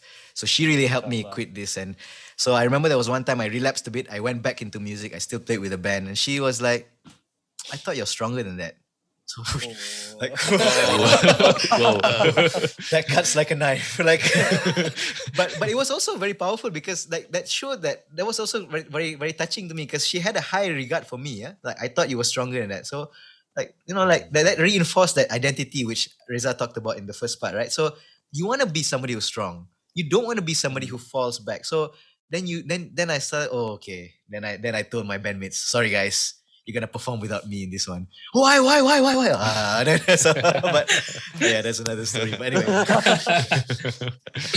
Mashallah.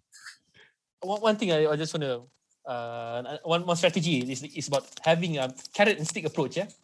Like if you fall short of and you give in to succumb to your temptation, whims, desire, make sure you put a penalty to yourself. Yeah. And there's some people in the past, they do this, like the companions.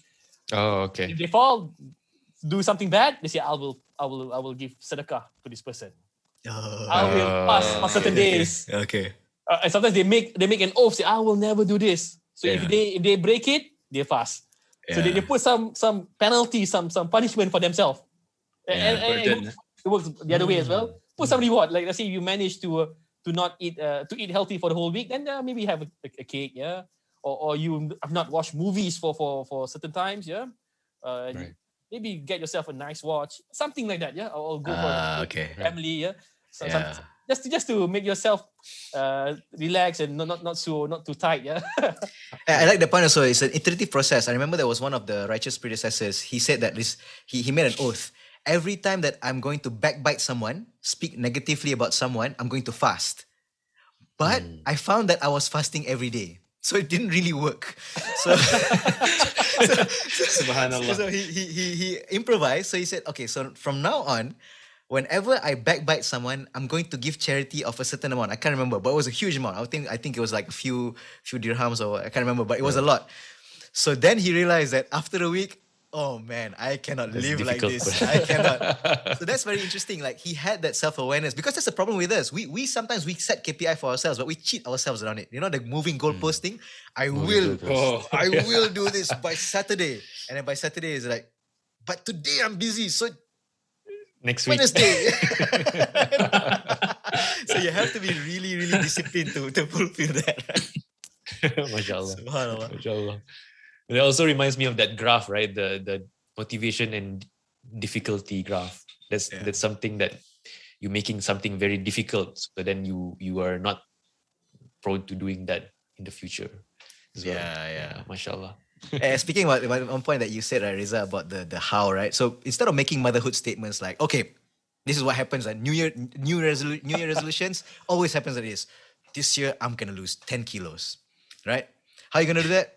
I'll figure it out. Come on, man. Come on, man. All right, this year I'm going to memorize one juz. All right. How do you plan to do that?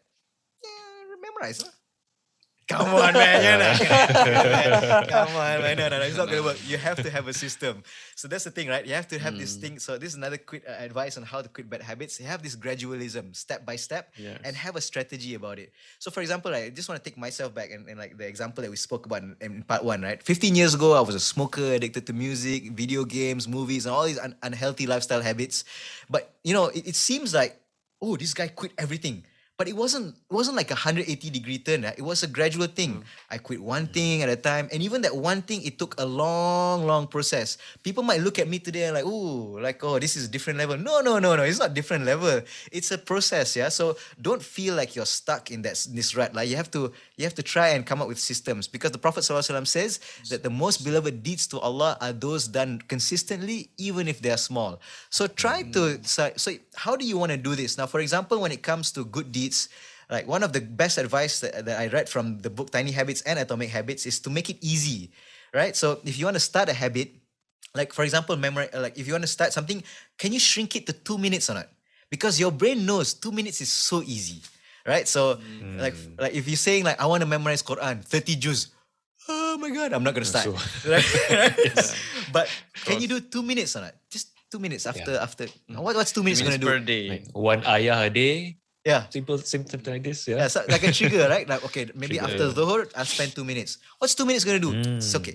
Just do it. Just do 2 minutes. And by the way, just say something very nice. You say like strength is obtained through gradual process. Gradual process. That's why a fire cutter able to carry big loads because every day he carry wood. Yeah, but correct. unable to carry anything because he never carries any wood throughout life. To put it into context, how you want to go to the gym, you start off small, right? And then after the second month, you realize you can bench press. Exactly. Yeah, so that's the thing, right? If you want to start reading, for example, don't say I'm gonna start reading this super thick book like everything. Just take around 1 page a day. Bro, what's 1 page gonna do? Just do it, man. Like, just keep it consistent. And then after a while, you can ramp yourself up. Quran, right? Start with half a page a day. Come on, half a page. Come on. That's so easy, right? Just start. Like, what's half a page going to do? Don't overthink it, right? Just do it. So, so that's about good deeds. Now, how about when it comes to bad deeds? So this is a strategy that I want to share. What you want to do is you want to try and space out the frequency of you committing those bad deeds. So what you want to do is, now, see, when you tell your brain you want to quit, right? It's very taxing, it's very painful, it's very stressful, and it gives you anxiety. If you say, I'm never going to smoke again, it's like, but I'm going to start next week. So because it's very painful for you to cross that barrier. So what you want to do is, you want to ease yourself to the transition of things. So if you know you're habitually always opening social media, you want to try and space it out in such a way that you try to strategically place blocks of time throughout the day. So for example, right, I call this scheduled relapse or strategic procrastination. So for those of you in the oil and gas, you can call this planned downtime. You know what I mean? Planned turnaround. So basically, right, for those of you who are not geeky engineers like us, so planned downtime is basically like you plan in the time of a year where you down your whole plant, you do your maintenance, you do your inspection, you have no production, and then you go back up again. So sort of you apply that same concept for yourself. So this is how a lot of fitness instructors, they advise on how you integrate cheat meals into your diets. So what you'll do is throughout your week, right? Maybe you choose Saturday lunch. That will be my so-called cheat meal. But here's the thing, right? You don't call it cheat meal. You know why? Because if you call it cheat meal, you're already, I'm cheating myself. I'm a liar, like I'm a useless guy, So you have this identity crisis now. So what you want to do is they call it refeed meals or reward meals, right? So reward meals is fantastic. Why? Because it's like, after a whole week of hard work, I reward myself by awesome lunch on Saturday. So this is why this is powerful, because throughout the week, right, when you have the urge to eat unhealthy, you're like, Saturday, man. So you see a McDonald's ad, or you see this pizza ad, and you're like, I feel like having that. That's gonna be on my Saturday menu. You know what I mean? So I find this very useful. If let's say you want to quit a bad habit like social media, let's say you're browsing every few minutes. So what you want to do is you want to set a time like, okay, I'll only check Facebook maybe after dinner for 30 minutes. So whenever you feel that urge, you're like, After dinner. It's okay. After dinner, I'm gonna have a Got ball that of a time. time. Yeah. So you see, it's less taxing on your brain. If you're like, don't do it. Come on. Like it's very like, then you're gonna feel exhausted, right? So for example, if it's Netflix, if you're watching like 2-3 hours a day, just tell yourself, you know what? Wednesdays and Saturdays, maybe, Wednesdays and Sundays. So it becomes less painful in that because you have that, you can look forward to that, right? And then also you try to follow that up with asking Allah to help you. So, Ya Allah, I'm still doing this. I need your help.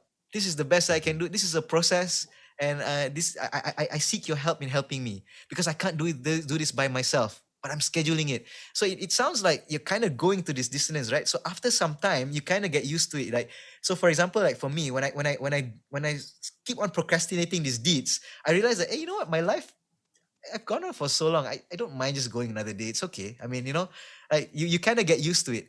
So I want to share something about my relationship with video games. Now I'm going to tell you two things that seem totally contradictory to each other. Are you ready? Okay. Yep. Let's have it. Right. So number one, I have a confession to make. I love video games. I really enjoy playing it. In fact, until today, I still kind of like, I actually really, really enjoy it. So that's fact number one. Fact number two, I haven't played video games for 4 years, maybe even 5. Wow. That makes no sense. So in other words, I've actually quit playing video games. Now, how did I do it? I kind of use this strategy of scheduled procrastination. So here's the thing, right? About video games, right? In terms of Sharia, you can't say it's haram per se, There are a lot of elements of video games which are haram. Like you'll have things like shirk, you have magic, and you have gambling, like in this thing called microtransactions, right? I think you've heard that before. You have things like zina. Image, zina, images. Image, the music. How realistic the ladies look these days, right? So there are some elements which are haram, but there are also games which have very, very neutral elements, right? And if you switch off the music, and there's basically no more haram in it, right? What, Pac-Man, FIFA. Tetris, FIFA, there you go, right? Even Call of Duty, Halo, like where's the haram in that, right? So you see, when it comes to video game, haram just ain't gonna cut it, man. You need something else to motivate you to quit, right? So here's the thing. Here's what motivated me to quit. Now, I was a hardcore gamer, but I used to spend a lot of time on video games. I knew this. You see, the thing about me is I don't play the quick games like Candy Crush or Space Invaders or Pac-Man. I used to play like epic long-term games with campaigns and all this, right? It takes dozens, hundreds of hours of games. So I know that, I can't. No, 10 minutes, 15 minutes ain't gonna cut it, man. I need like 1 hour. So you see, I made it difficult for me already, so that I know it's if I want satisfaction from that gaming session, I need time to do it. So I already put a barrier on that. So early in my career, I would still play video games at night, but I kind of get like 4 hours of sleep per night. It's not so good. When I get to my 3 series, I realize that sleeping 4 hours a day turns you into a zombie. Okay, I learned the hard way now. so it's not about Sharia, it's about life now. It's not healthy at all. It's not productive. So what I do is I plan to play video games only on weekends. So I tell my wife this before we had our child. So I told her like, okay, you know what? After I do my chores, the groceries, after this thing, Saturday 1 p.m. to 4 p.m, I'm going to play games. And she's like, what? Like, yeah, trust me on this. So she gave me a face. Now, it's interesting, right? I used to do this, but as time went by, right? A lot of weekends you get busy, right? Business travels, you have courses. We used to have a lot of courses in Miri. You go offshore and so on. So I got less and less, attached to that. And eventually I realized that there were many weekends I didn't play games. I had a lot of games on my hard drive. I'm not going to lie. But I never play any of them. I keep procrastinating. And I used to do that even in my games. I used to know like PUBG and Mario and Sonic, but I never played them. They were just on my phone. And I can't. Mario. 10 minutes. Yeah, no time. It's not gonna cut it, man. Okay. Weekend. I'm gonna nail you, boy. But I didn't. And then when it comes to the weekend, suddenly you have something else to do, and then right, exactly. So I have what helped similar me quit. experience on games because I like games, but my games are always football games. But eventually I managed to confine it to only when I meet up with my cousins or my brothers are gonna play games. And then what there you happened go. was that That's good. when we meet up together, like especially my brothers and my cousins, so especially my cousins, with the bigger family you meet up, Right. we usually meet up in the span of 2 hours or 3 hours, Then one day I play game. Then my mom came to me like, "Are you sure you wanna play game? You haven't spoke to your auntie for 1 year. You're really gonna Ah. 8 hours is gonna use just to But You're not gonna ask your grandmother how is she feeling. Kind of true, yeah. I've not seen these people for 1 year, and I'm here playing with all my cousins who are almost every single day through WhatsApp, and trash talking each other on FIFA. Yeah? It's not gonna cut. And then and all our kids are like at the side, like telling, Dad, can I use your phone to play games? No, games is bad. Yeah, don't watch it. Well, it doesn't cut. Yeah. That's really good. You can be addicted to it. Yeah, don't play games. Yeah. Just that your dads all need some me time together. Yeah. Doesn't shine any good example to the younger generation. Yeah. Yeah, subhanallah. And that's kind of how I quit movies as well. Actually, quitting movies was very difficult for me. It was much more difficult than quitting games. I really enjoyed movies, by the way. The thing about me is I enjoy movies. I don't watch blockbusters. I like to watch art house, indie, like Oscar-winning stuff. I enjoy it for the art of it. The storytelling, the visuals, the audio, the writing, the characters. So because of that, the script. Oh man, that's why it's so difficult for me to let go. So I would watch these movies that people don't watch. So that's why it's difficult for me to quit. Like, for example, I know other people, they kind of used to like watching like chick flicks. So like they didn't have a strong attachment to it. But for me, it's like a very, like, it was very strong. So I limited myself. So one thing is my wife, she was determined to quit movies. She was also used to watch movies. So so number one is that we kind of first like we only schedule to watch like maybe once every month, and we watch like family stuff, maybe Pixar stuff, just admitting what we used to do here. But but yeah, I mean, after a while she stopped completely. So mashallah, and she was very, very, very good in this.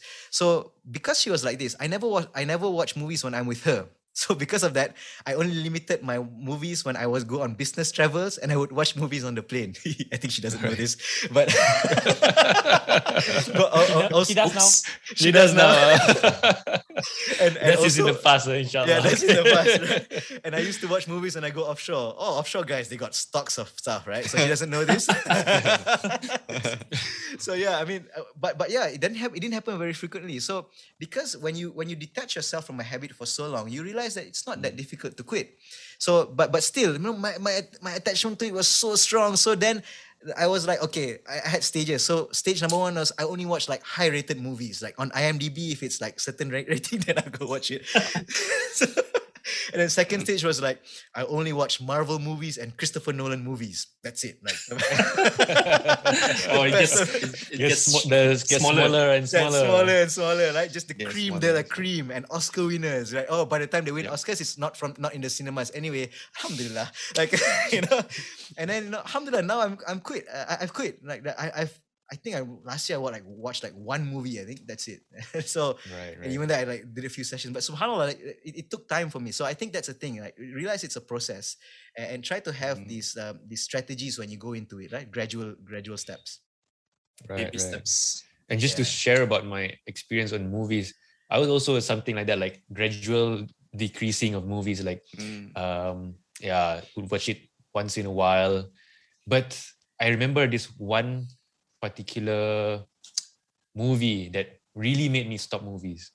There was a scene, it's a very repulsive scene because there was the adhan playing in the background, but there is a romantic scene at the same time. So subhanallah, this thing is so repulsive to me that I told myself, never, no more movies for me. That was something that, subhanallah. So I guess when we talk about, when we gradually drop off the sins, this is a good habit, but sometimes it takes just one pivotal moment that makes you think that, okay, this is just not the right thing to do. And then boom. Like Brother Faisal had in his jamming session, right? The final jamming session. Oh, the nail in the coffin. Pivotal moment, the final nail in the coffin. Final supper. Subhanallah. Final supper. Okay, so mashallah, barakallahu fikum. I think we covered so much good strategies that we can, inshallah, try to implement in our lives as practical tips for us to start to leave off the bad habits and start to develop the good habits. And I guess we can conclude all our points now. And I just wanted to go one round with the brothers to get the final conclusion. So firstly, we'd like to invite Brother Aziz. if any conclusions that you may have, inshallah. Tafaddal, akhi. Okay. Yeah, I think I have. So, but breaking bad habits, it's a journey, right? It's not something you can do cold turkey. So the first thing you need to do is, I think the best thing is to identify the bad habits and what are the changes you want to make. You need to explore, need to seek knowledge. What my experience is, when I stop smoking, I need to have the information why I addicted to the smoke. Why is it you have this the feel good after you have that one smoke, right? If you need to know why you are addicted, why you have this habit, then you know how to break it. So I think it does to other bad habit as well, like social media. Why is it bad? And you need to know what are the social media doing in their part. Why are we so addicted to it, right? Yeah. So we need to explore, we need to seek knowledge, we need to know what is good, what is bad, and it is a continuous process. I think, and up until now, I'm still struggling with my social media, and I have a app block for my social media. Oh, okay. Oh, MashaAllah. okay. And even people, first I set my social media usage for 2 hours, and then I lower it now to 1 hour, and I hope that I can lower it to 30 minutes per day. And inshallah, just pray for me, inshallah. Inshallah. Okay, that's all. May Allah make it easy for you. Yeah. I mean, Barakallah feek. Okay, so next up, we've got Brother Amir. You want to share final thoughts on your on this particular topic? Okay, maybe just a short one, yeah. So I'll just bring an advice by Shaykh Abdullah Al-Bukhari when people ask him, but how's the best way for you to avoid sin, to overcome sin and your desires to sin, yeah? So he bring forward an ayah from Surah Al-Ankabut verse 69, which in translation means, as for those who strive hard in our cause, we will surely guide them to our path. So he brought 5 points from just this simple ayah, and those 5 points are so relevant in us fighting, overcoming our bad habits, our negative habits, and our addiction. So number one is that the reality of sin is that it is never easy to overcome. For you to overcome, you need a lot of perseverance and a strong heart will. That's number one, the reality of sins. Number two, the reality of sins is you will only successfully overcome it through the guidance of Allah. But Allah's guidance is also achieved through actions. So through actions and dua, which are the actions of tawakkul, Allah will grant you those guidance. So those actions is something that you need to find. You need to gain to know how. And as how we mentioned earlier, the scholars also mentioned one of the best cure to find the two origins of sin, which are shubhat and shahwat. So to overcome, the best barrier towards shubhat is seeking religious knowledge, and the best barrier against shahwat is amal salih, pious deeds.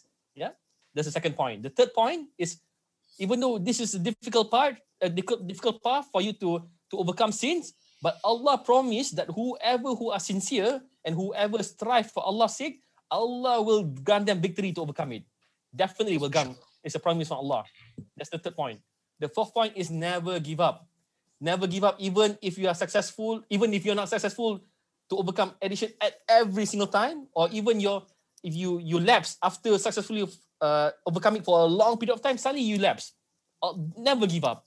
Follow those bad deeds with a good deeds. Yeah, never give up. That's why it's called mujahadah, means striving. You will fall and pick yourself up again. Yeah, and finally, the command to mujahadah to strive is a command from Allah, and for every one of us to attain closeness to Allah is only by fulfilling His command. And this is the command of Allah, to be mujahadah, to strive for His sake. Yeah? So that 5 points coming from this ayah, Al-Ankabut 69, makes up a lot of the critical fundamental pillars, elements of overcoming sin, overcoming your nafs to overcome bad habits and addiction and so on. Yeah, that's all I have. MashaAllah. There's a great reflection on the surah, the ayah 69 of Al-Ankabut. So perhaps we can go back home and perhaps reflect on this ayah further and to see it from this point of view, inshallah. So barakallah fikum. Next up, Brother Faisal. Okay, inshallah. So one thing just to remind what we said in the first part of this discussion is to always put your trust in Allah subhanahu wa ta'ala, that everything that you abandon for His sake, He will definitely recompense and replace you with something better than that. So you pair this with what Amir has concluded. The more amal salih you have, the more hope you have, the higher your iman, the higher your trust in Allah, the more you have this optimism that you'll definitely be recompensed. So as you are quitting these deeds, as you are doing this amal salih, it increases your baseline and increases your optimism to quit and also to become a better person. So that's something that goes hand in hand.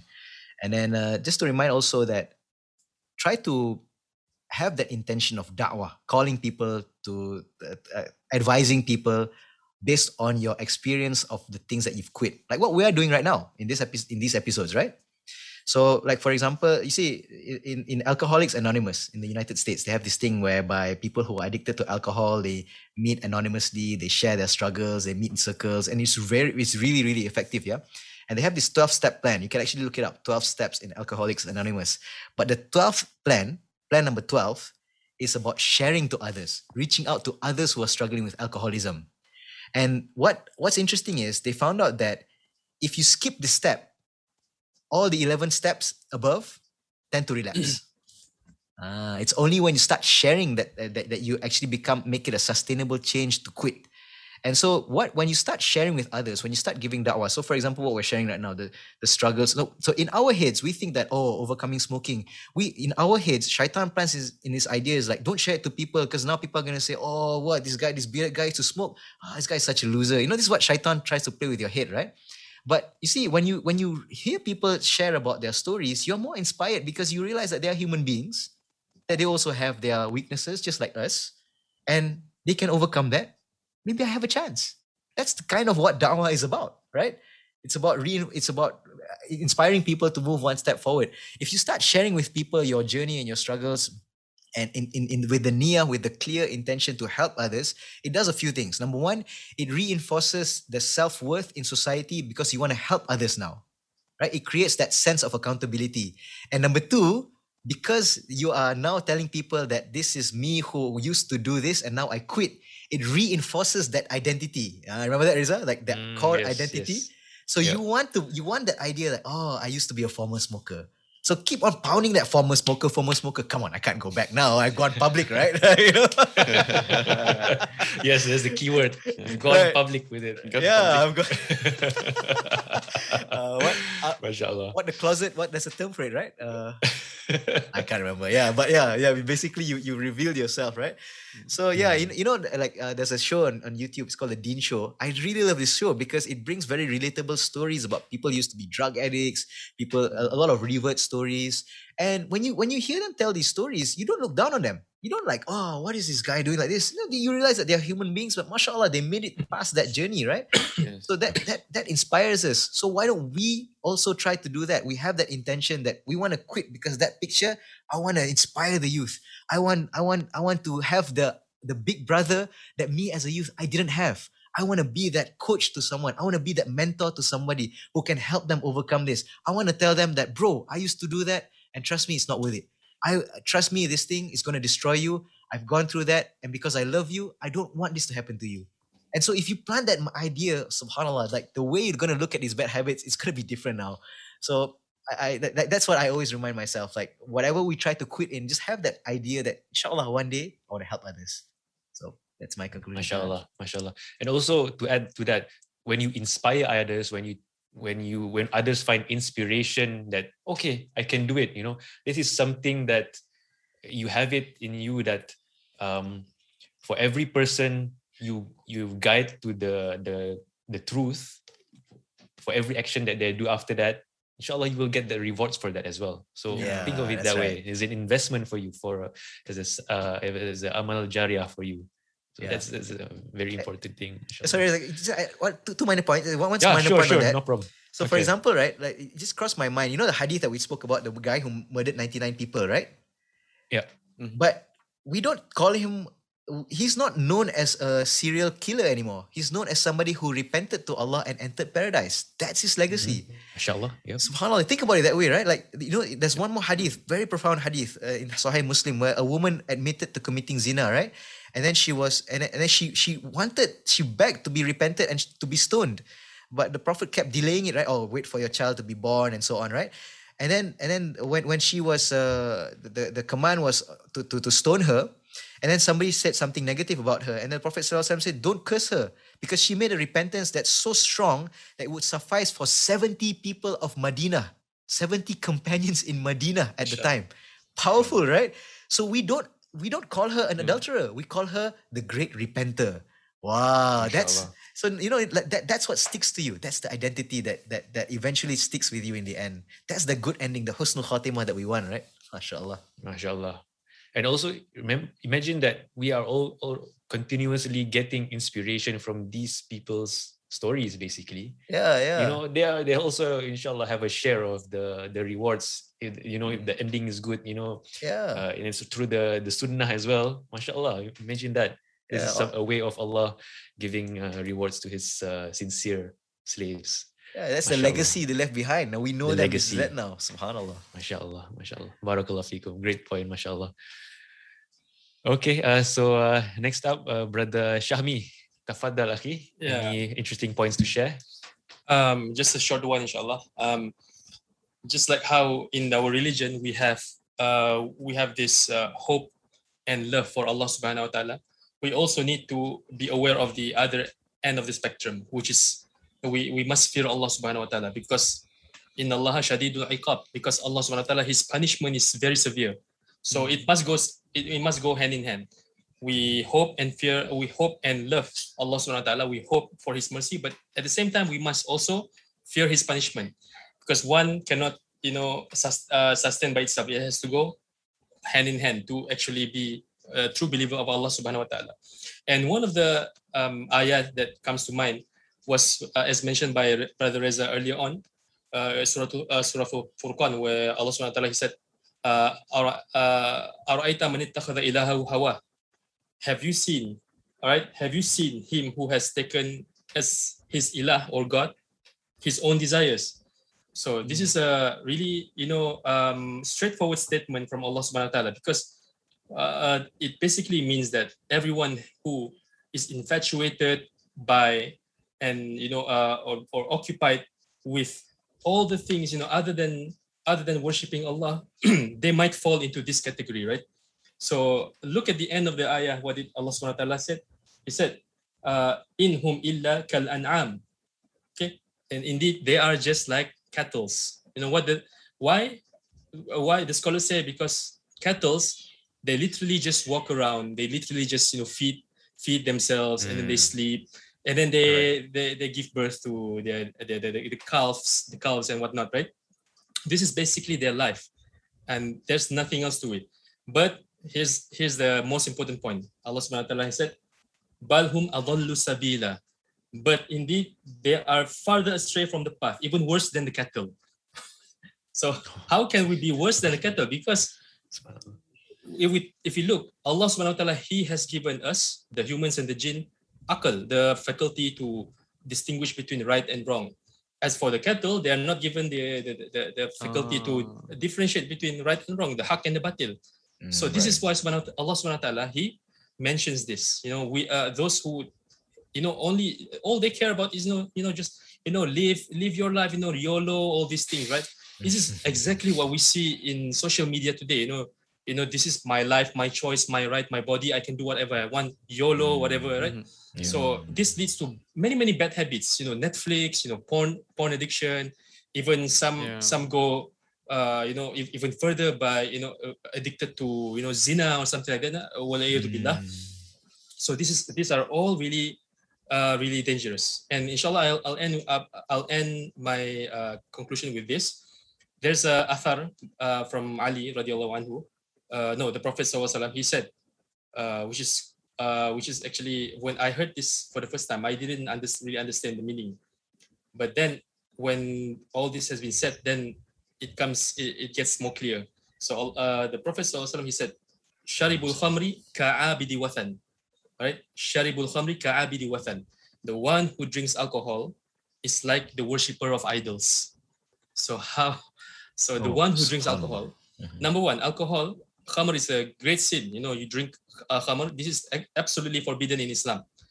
But also khamr, alcohol, it makes one addicted, becomes addicted to it, right? So this can mirror other addictions as well, right? And subhanallah, the Prophet ﷺ, he equates the drinker of the khamr, the alcohol, to the idol worshipper. So subhanallah, because Ibn Taymiyyah, he explains this. He says, this person who loves other than Allah, in this case, he loves drinking khamr, which is something totally prohibited by Allah. Who loves other than Allah may love that thing more than he obeys Allah, to the extent that he may fight for the thing that he loves, like the believers fight in the way of Allah. Hence, if his love is obedient to him and a slave for him from one aspect, then it is more likely that he is obedient to it and a slave to it from another aspect. So think about that. All right, so that's all from me. Barakallahu fikum. Fikum, barakallah.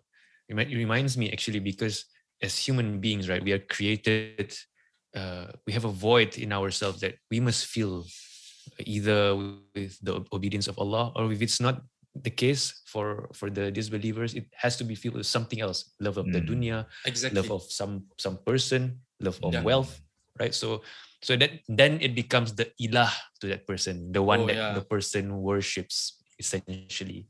So that's essentially, Yes. One more immediate thing that comes to mind is that many teenagers, even some adults, they are obsessed with these K-pop groups, right? So this, subhanallah, and then they keep on saying that no, this is just a hobby, right? But no, this is not a hobby, because the poster is literally everywhere. It fills up your wall, the wall in your room, right? And your phone is literally the picture, subhanallah, all these women, the Korean women or Korean men, right? Subhanallah. So what does this say? Truly, it's nothing else than what Allah subhanahu wa ta'ala has said in the ayat we just mentioned. And interestingly, these people or these celebrities, oftentimes they also used to be called idols, right? Oh yeah, yes, true. Subhanallah. So that's it right there, right? Yeah, idols. Just one more last thing, okay? Can I add one more last thing? Sorry, subhanallah. Tafaddal. Last week we were brave enough to go to a local bookstore, somewhere here in Shahlam, right? Okay, so we went there. So they were selling posters, right? They were selling posters for those who are acquainted with K-pop groups and whatnot. They know who GD is. GD is G-Dragon. G-Dragon is from I don't know what band he is in, but one of the famous ones, right? So he said, in that poster, there's a quote from him. So subhanallah, listen to this quote. He says, in the quote, it's written, it is a mistake to call me GD. Just call me GOD. Subhanallah. Subhanallah. Oh man. And these kids, they will swallow this type of thing, right? They think this thing is not serious, right? But this has a direct effect on your tawheed. So imagine. Exactly. Yeah. That's exactly that's disgusting, man. That's disgusting. Seriously, that's the very bad state that we are in. That we don't even realize that a lot of the things around us are taking us away from subhanallah, our Islam itself. Subhanallah. Yeah. So that's it for me. So, MashaAllah. Barakallahu. Great sharing, Akhi. And from you ended it on such a bad taste in your mouth. I'm sorry. Very repulsive, right? Yeah, I'm sorry, but it's just. But that also, as we discussed, can be a strong driver to leave all these things. Oh yes, it's true. Yeah, it's true. That made me, really want to seek knowledge more, and I feel like I would love to share more about Islam and the mercy of Allah and how bad these sins are, the infatuations are. Yep. to my family members and acquaintances. That actually it drives you to feel like, what can I do now to help these people exactly. who are following these things? Subhanallah. Yeah, Wow. subhanallah. Yep. Subhanallah. May Allah protect us and our families from this great fitnah.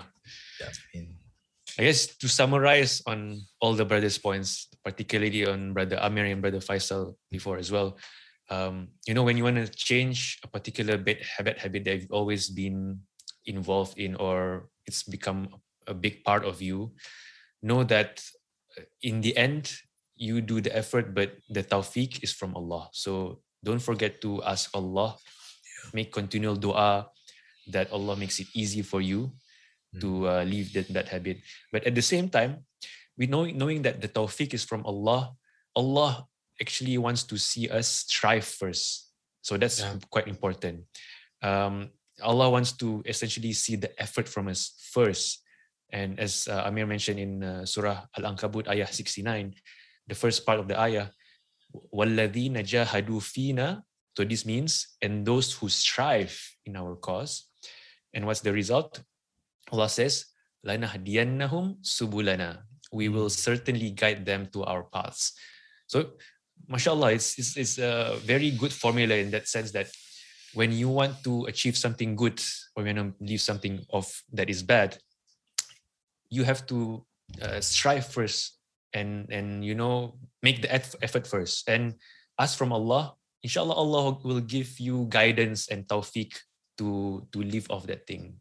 And that's essentially the formula that when we want to try to do good deeds or even leave bad deeds, remember this, strive first, keep at it, don't give up, ask Allah continuously, and Allah will inshallah show you the way. This is an amazing formula, I think, that we can implement in our lives. And as Brother Faisal mentioned before, that if you leave something for the sake of Allah, don't worry, because Allah will replace it with something better. So this gives such comfort for the heart that you're not doing that just to deprive yourself. Deprive yourself, exactly. Deprive yourself is so much uncomfortable feeling that you have to face, right? When you want to go in that path, but know that the thing that you will meet in the end or on the other side, mashallah, as I think the brothers here has experienced, when you leave off something for the sake of Allah, Allah replaces it with something much more, much more pleasurable and much more comforting to the heart. So this is something amazing that we invite everyone to be mindful of this and to hope only the good from Allah. Have good thoughts on Allah, that Allah will give you something way better than what you are leaving for His sake. So, mashallah, that's something amazing that I think I derive benefit from this discussion. And we hope that the viewers out there, you've also found benefit in our discussion as much as we had ourselves. And if you have any great sharing or any angles that we missed out in our discussion, do share it with us. We always love to hear your point of view, your take. And we also learn from this as well. And what we want to, inshallah, do in the end is that we learn from each other, as a practical, as a community to inshallah, remind ourselves to the good and leave the bad. If you have some creative techniques as well that you want to share, we'd love to hear it. Yep, exactly. I'm pretty sure there are some people have some interesting hacks out there that we'd love to hear that. We still have stuff that we're struggling with. Mashallah. We always love to hear this. So do share it on our social media pages or reach out in the messages if you wish to remain anonymous as well.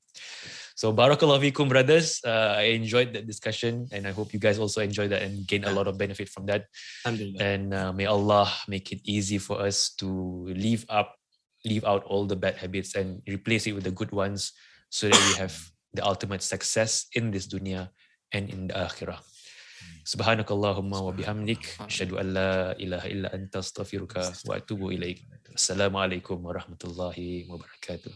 Waalaikumsalam warahmatullahi wabarakatuh. Thank you and jazakumullah khairan for tuning in. If you found benefit in this discussion, please do share and subscribe to our channel. And if you have any comments, feedback or suggestions, please do get in touch with us through our social media pages on YouTube, Facebook or Instagram.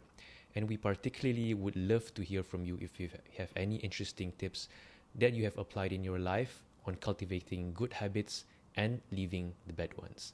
Barakallahu fikum.